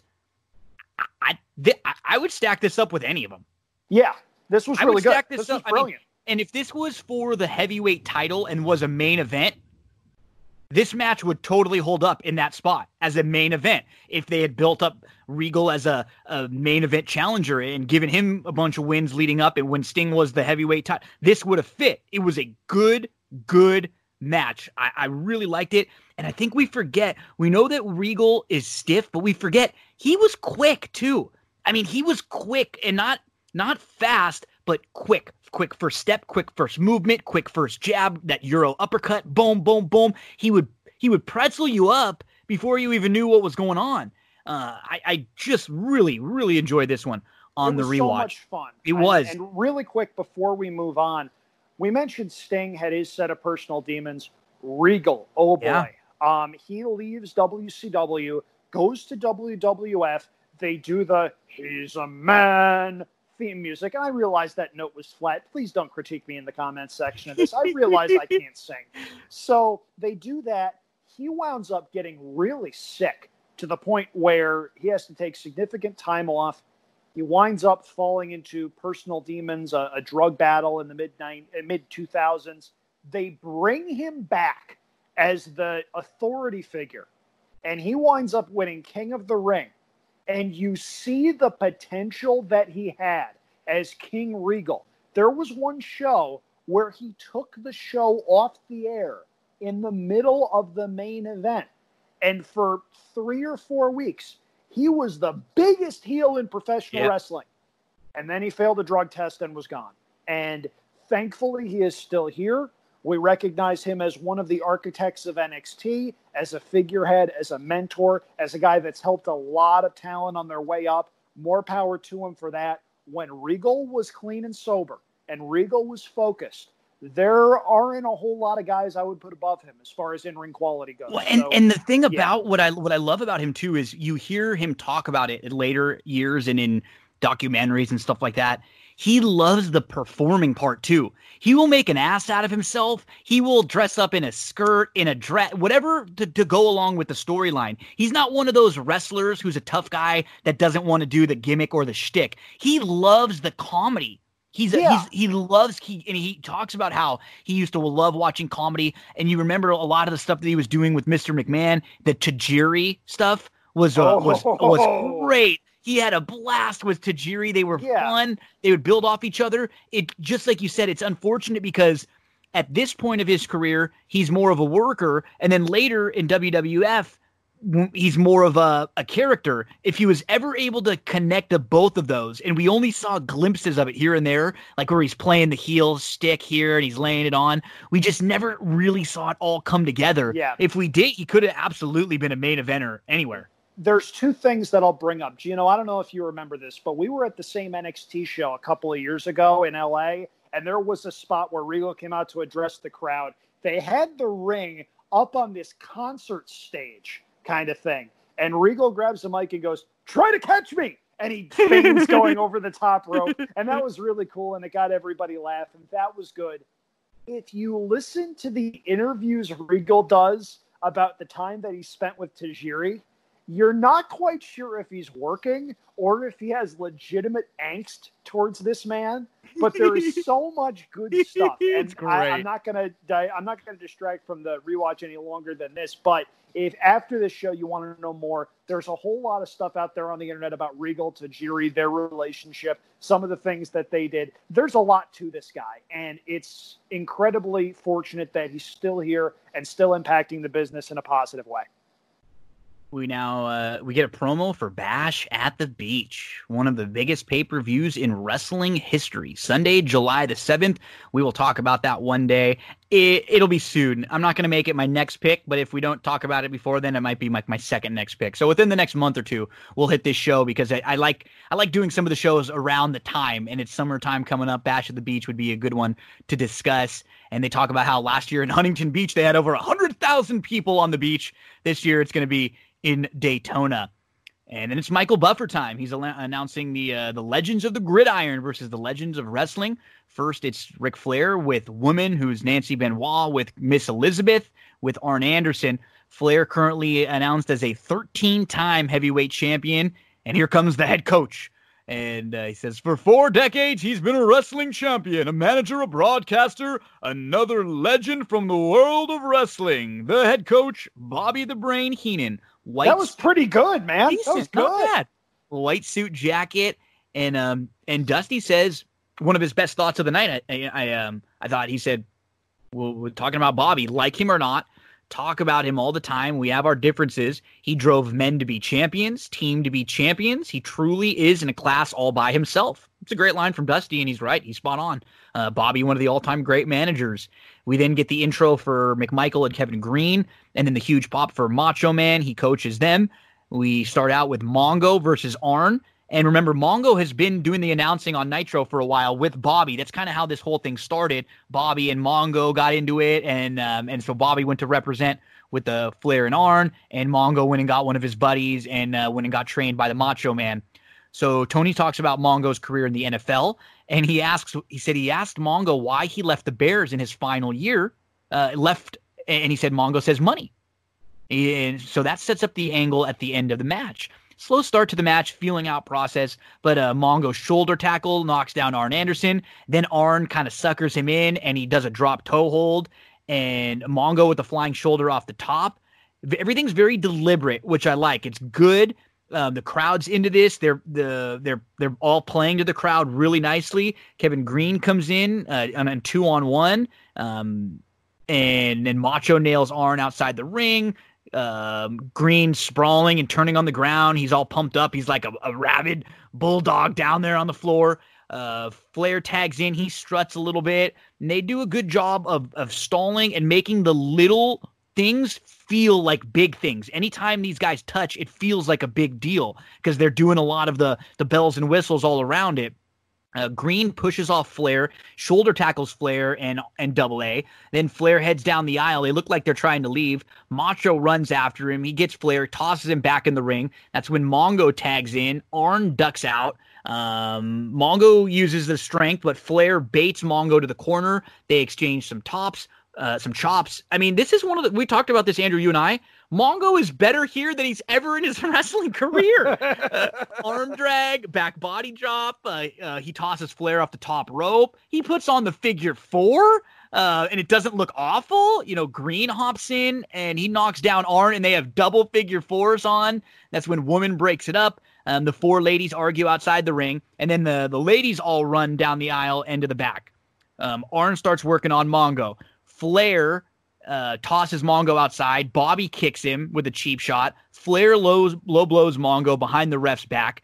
And then we get the hot tag to Green. Green comes in, shoulder tackles, body slam, back body drop, power slam. Really basic moves that made sense. He looks like a house of fire. Suplexes Flair into the ring when Flair was on the apron. Gave Flair a boot. And then Arm with a cheap shot to Green's knee. And that's when the match turns a little bit. And Tony even mentioned something that you talked about. The front office of the Panthers, they're watching, holding their breath. Flair goes for the figure 4. Green rolls him up for 2. We get a knee breaker. Andrew, he is really going to town on Green's knee. I mean, you know that he's selling it, but if you are, the team that he plays for, you're watching this as Flair is just laying in on this guy's knee, figure four. Macho nails Arn outside the ring, and then Benoit ends up coming down, and Deborah comes out with Miss Elizabeth and with Woman, so we get a lot going on at the end of the match. Liz is holding a briefcase. She brings it over to Mongo. Deborah opens it, shows Mongo all the money and a Four Horsemen t-shirt. He takes it out, looks at the shirt, looks at the money. She convinces Mongo, and Kevin Green is in pain. He's in the ring. He's been screaming for a tag. Mongo ends up hitting Green on the back of the head. Flair pins Kevin Green for the win. It's basically a situation where it was, everybody on 4-on-2, Flair, Arn, Benoit, and Mongo. They're the new Four Horsemen, and they're laying it in on Macho and Green. Bobby's there with them.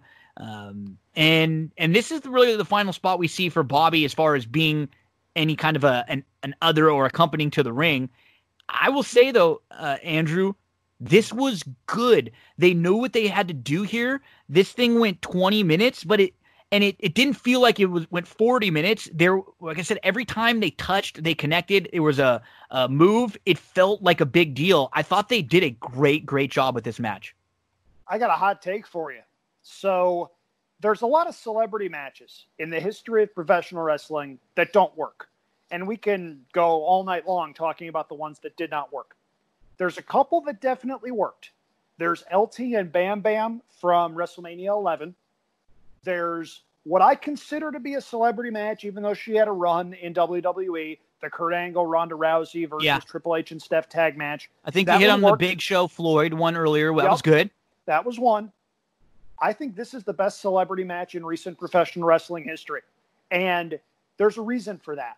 On a recent episode of Table for Three, I don't know how recent it is. It was within the past year or so. It might have come out around the time of WrestleMania or the road to WrestleMania, whatever. They had AJ Styles, Shawn Michaels, and Kevin Nash. And AJ talks about how when he worked with Nash, it was easy. It wasn't necessarily a matter of them having a 5-star classic. It was telling a story.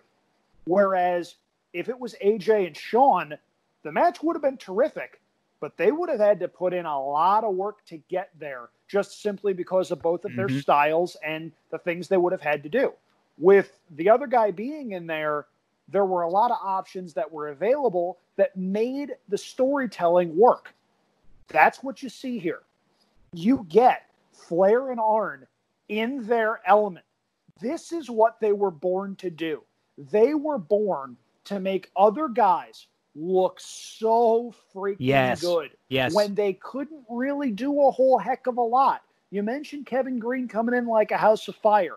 As good as he looked, he had 5, maybe 6 go-to spots. They didn't do anything overly complicated with Mongo either. But they knew exactly how to space and pace the match out. They had Savage on the outside. They had Brain on the outside to help. There were so many moving parts, and everyone played their role perfectly. Early in the match, Mongo and Arn do the 3-point stance thing. And I'm watching this, and I liked this match. I knew where it was going, but I'm thinking, oh, this is goofy, whatever. Mongo knocks Arn down, and the place goes ballistic. Mongo didn't play in Baltimore. He didn't play for the Colts. Didn't play for the Baltimore Ravens, which weren't even a thing yet. This was a guy who had just knocked Arn Anderson flat on his ass, and the crowd goes bonkers. And you mentioned it.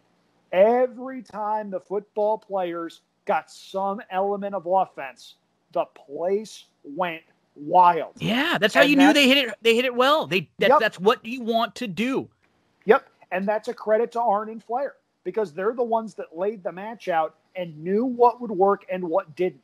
And if you look at Flair's facial expressions throughout the match, he's loving this. This was what he was put on the earth to do, and it's what he did through the 80s and 90s. This was, okay, go out with this broomstick for 20 minutes and make the broomstick look good. Okay, I can do this. And it helped that the pro football players got what they were supposed to be doing. Celebrity matches are 100 times better when the guys are game and know what works, know what doesn't, and most importantly, listen to the guys that they're in the ring with. there were a couple of spots that were just tremendous, not just for celebrity matches, but for matches in general. Yeah. Green gets in trouble, gives a tag to Mongo. Mongo doesn't beeline to Flair, who's in the ring.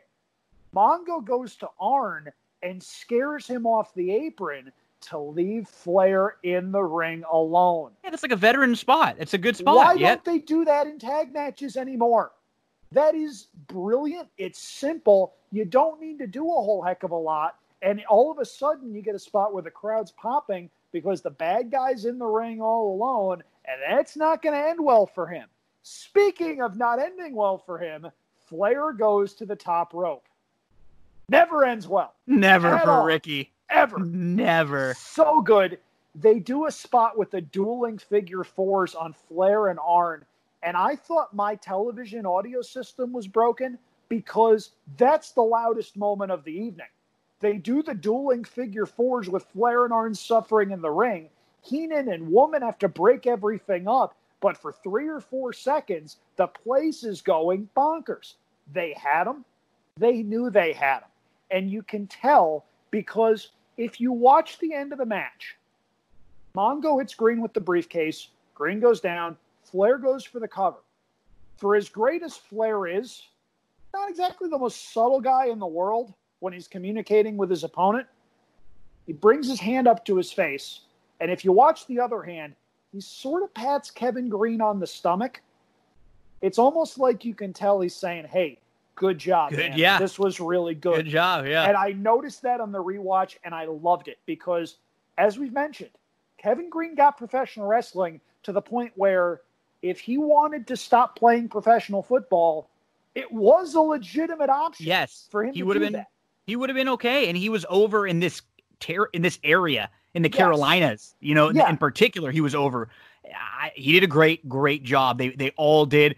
This was excellent, man. This was way better than I had remembered. I kind of looked at it initially, and I was like, kind of rolled my eyes a little bit. Oh, this is one of those Mongo, and this was good. This was really, really good.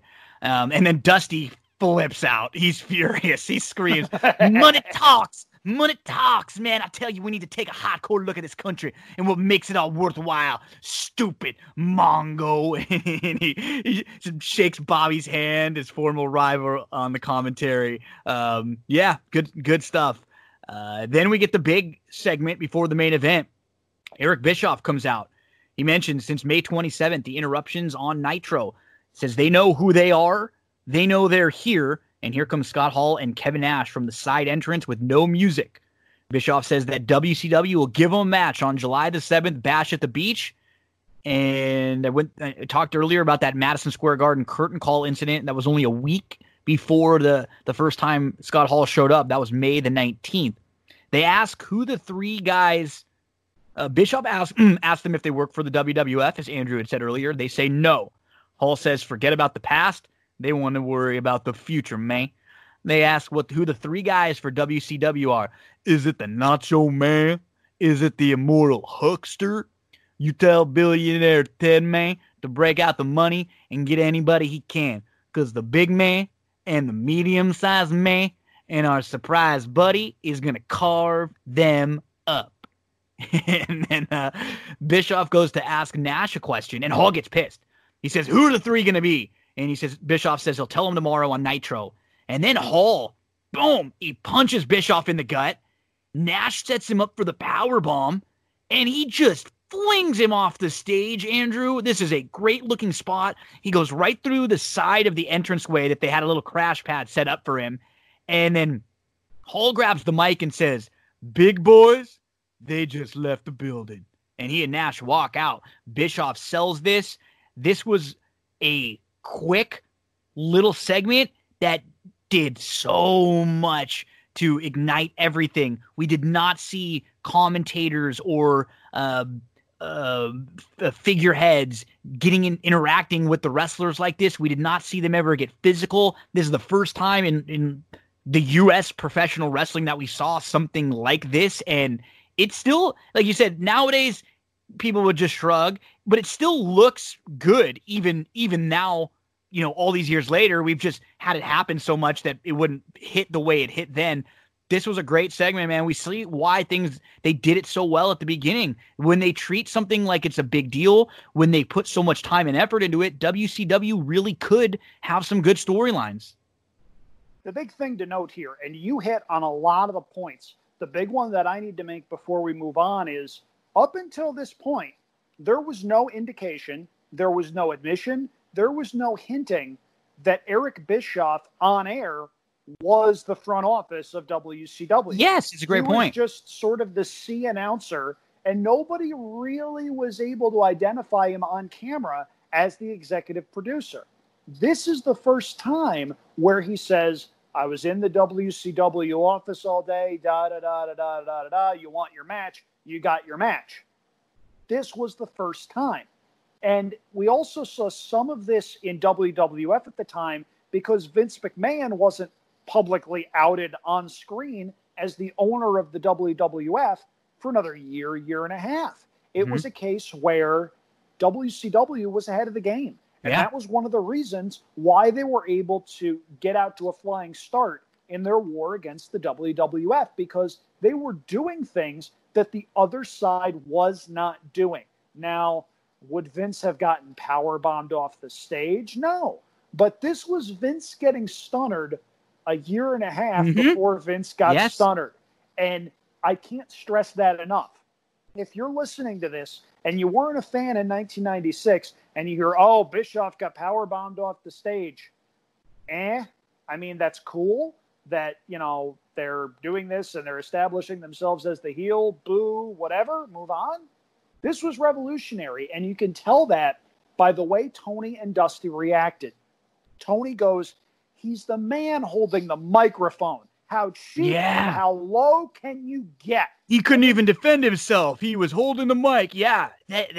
They make it, and they get serious tone, serious voices here. Tony actually leaves the set to go check on Eric Bischoff, and Dusty does a good job here of flabbergasted. He was like, he couldn't talk. He really didn't know what to say. And it wasn't like earlier when he's tongue-tied. He was laying on the seriousness of it and what's funny is it worked out really well having this right after where Dusty got mad at the end of that Arn and Flair versus the Football Guys match, because Dusty's mad about what just happened there, where Mongo turned his back on his buddy and he sold out. And he even mentions it too, you know, at the end. He's talking about how there's so much wrong in the world. You know, he said, I'm disgusted with what happened earlier and this and that. And then he ends up throwing it to Michael Buffer, I think, long before he's supposed to. But it fits. It doesn't.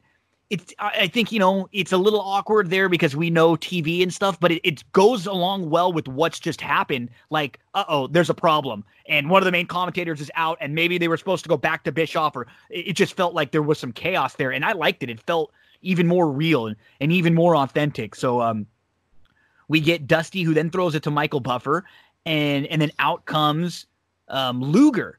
And Luger comes out, and I thought was a cool moment too. He goes and checks on Bischoff. He walks right out and he looks at him. You know, he stops, he goes over there, he addresses him. So even Lex Luger, who's got what's supposed to be one of the biggest matches of his life coming up, he's worried about Bischoff over in the corner and everything's going on with WCW. So they are making this feel very, very important and a big deal. Even so much that I think the reason why this match doesn't get looked at in a more positive way, Andrew, is because it's in the death spot. I think people got so up for not only the tag team match before this, but the segment where Bischoff goes flying and that like sucks the life out of the building. Everybody's doesn't know what to think. This wasn't the easiest spot to come out and try to have a 10-minute main event match after all that. Not at all whatsoever. And if there is one hole with the way this show was booked and structured, it's that. The show should have ended with Bischoff doing the stretcher job. Yep. Dusty does the face promo, Bischoff gets stretchered out, and you're left wondering, what the heck just happened?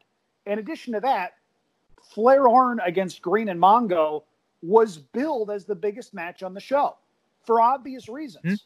That delivered. If that's the last match on the show, terrific. I would have put Giant Luger between the Sting Regal match and the tag match, and that would have done so much better with the way everything turned out. Completely Because agree. again, the world title, wasn't the focal point of the show. No, and there were two in. bigger things in this show than that, and maybe even Yeah. three. I mean, at Yeah. least the two things that preceded this immediately, the tag match and then the segment with the outsiders. Yep. And to be fair, at this point, WCW was still in the mindset of champion closes the show. That's just the way that things are. It wouldn't be until a couple of years later where you'd experiment with throwing title matches randomly in the card and do things that way. But the title just wasn't a priority. And that's not a knock on the guys in the ring, because I liked this match. If you're watching this match on mute, it's a decent match. It's fine. You have the Giant flying around doing a lot of impressive stuff.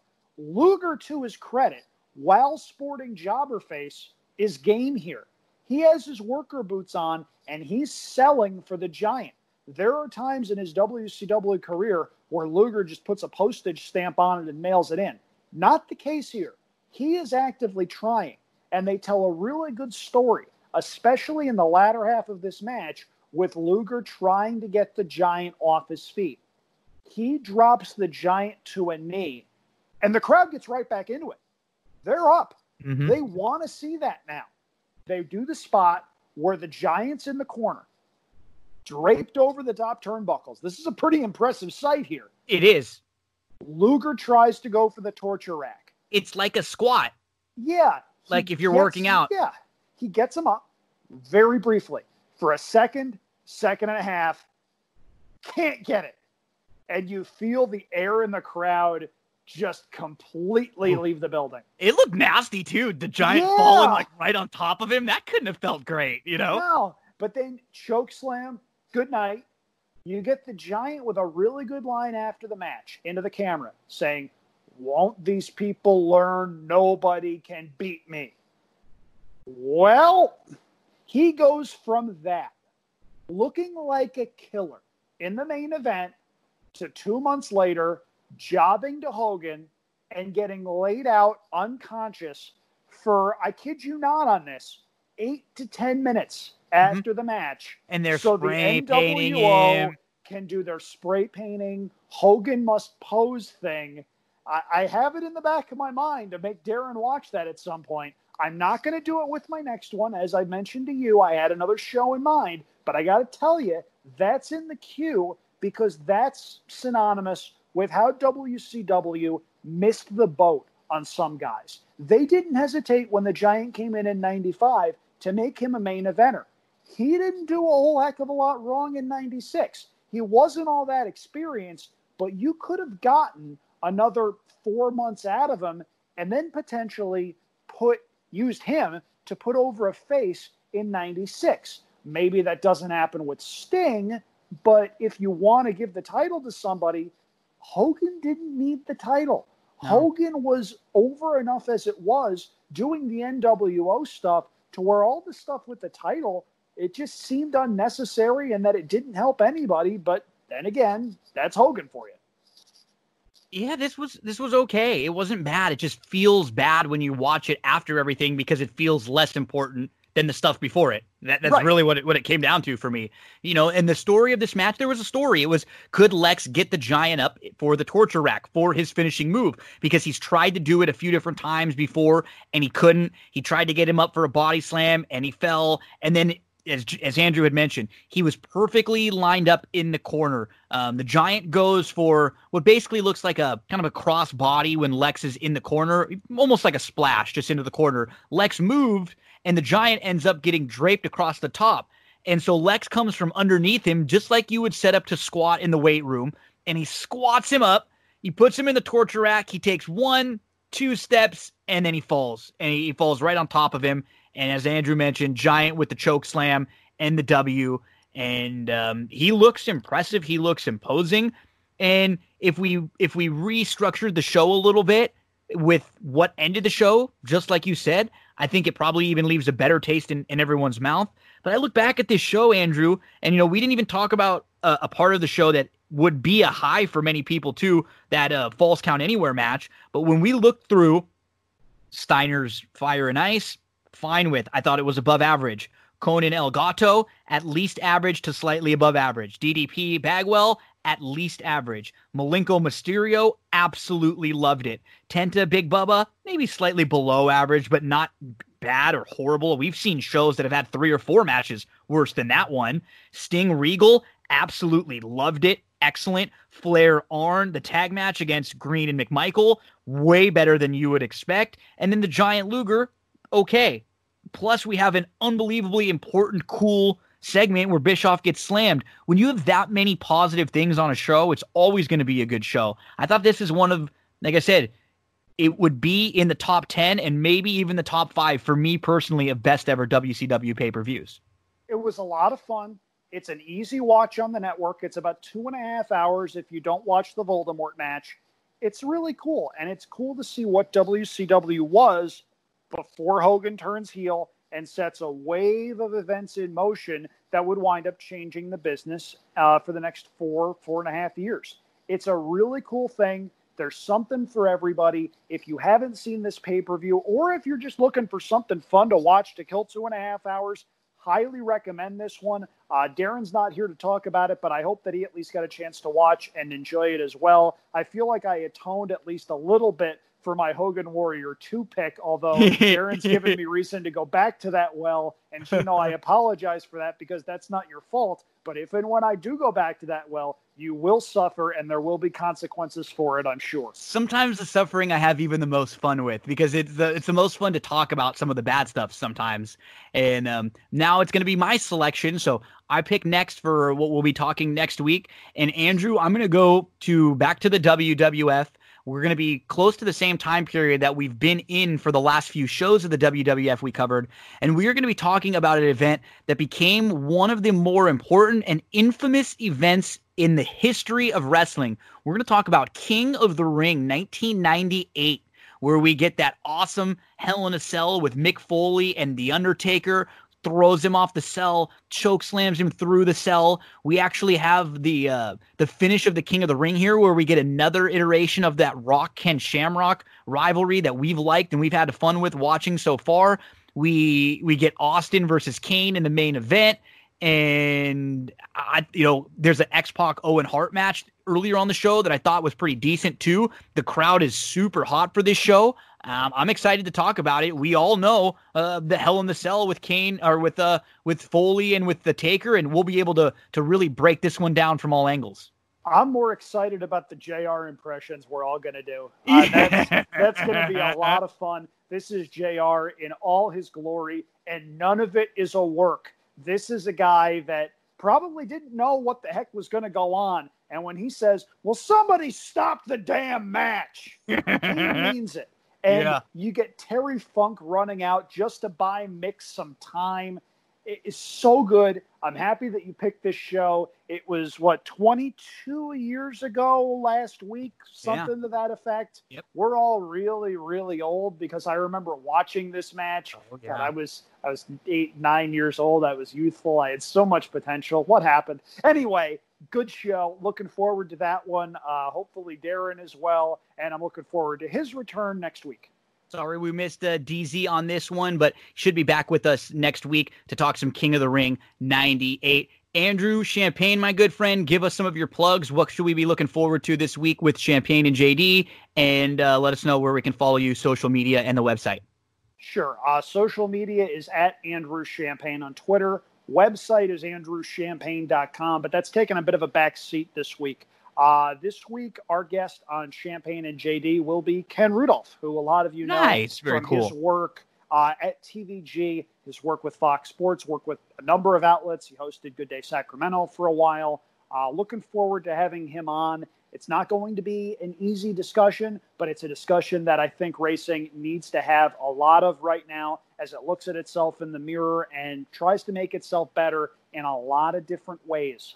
This is not a conversation we're having to check a box about having a show on race and horse racing or diversity and inclusion, whatever. JD and I, my co-host and producer JD Fox and I, we're really looking forward to this because we want to listen, we want to learn, we want to be as much of an advocate as we can for getting diverse voices, especially black voices, into the world of horse racing, because it's sort of an insulated sport. It's not sort of an insulated sport. It is an insulated sport. And the more we can do to get more voices at the table in prominent positions, the better this sport is going to be long term. And that's what we all want. So that'll be online either Wednesday night, Thursday. It might already be online by the time you listen to this.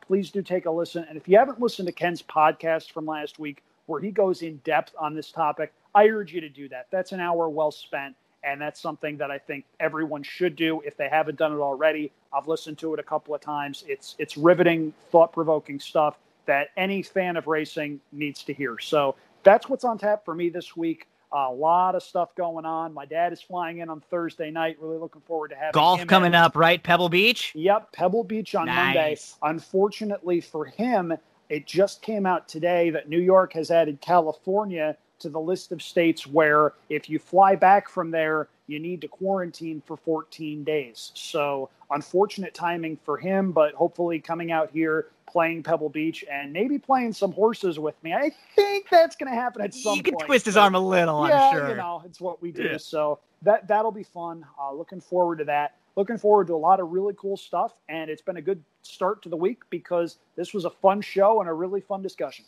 It was. Andrew, buddy, thank you so much. Make sure to check out Andrew's conversation with Ken. Good friend. Always love. It's funny. Ken's one of those guys who you'll just be flipping through the channels and then it'll be some random TV show or movie and he'll pop up as just like the broadcaster or the newsman. Bruce Almighty. Yeah. You'll see him pop up sometimes like, yep, that's Ken. Cool. So always good touching base with Ken, and looking forward to listening to Champagne and JD this week with that one. Andrew, buddy, thank you very much. Don't fall off the cell before next week. Make sure you stay on there. Don't do what Foley did. We have a lot to talk about. Don't worry. Mick Foley, a graduate of SUNY Cortland. I went to SUNY Cortland's rival, Ithaca College, so I'm smarter than that. Well played. Andrew Champagne, thank you very much. Folks, don't go anywhere. Hope you had enjoyed this discussion of the Great American Bash 1996. We're going to take a quick break, and we'll be right back with more on That's What G Said.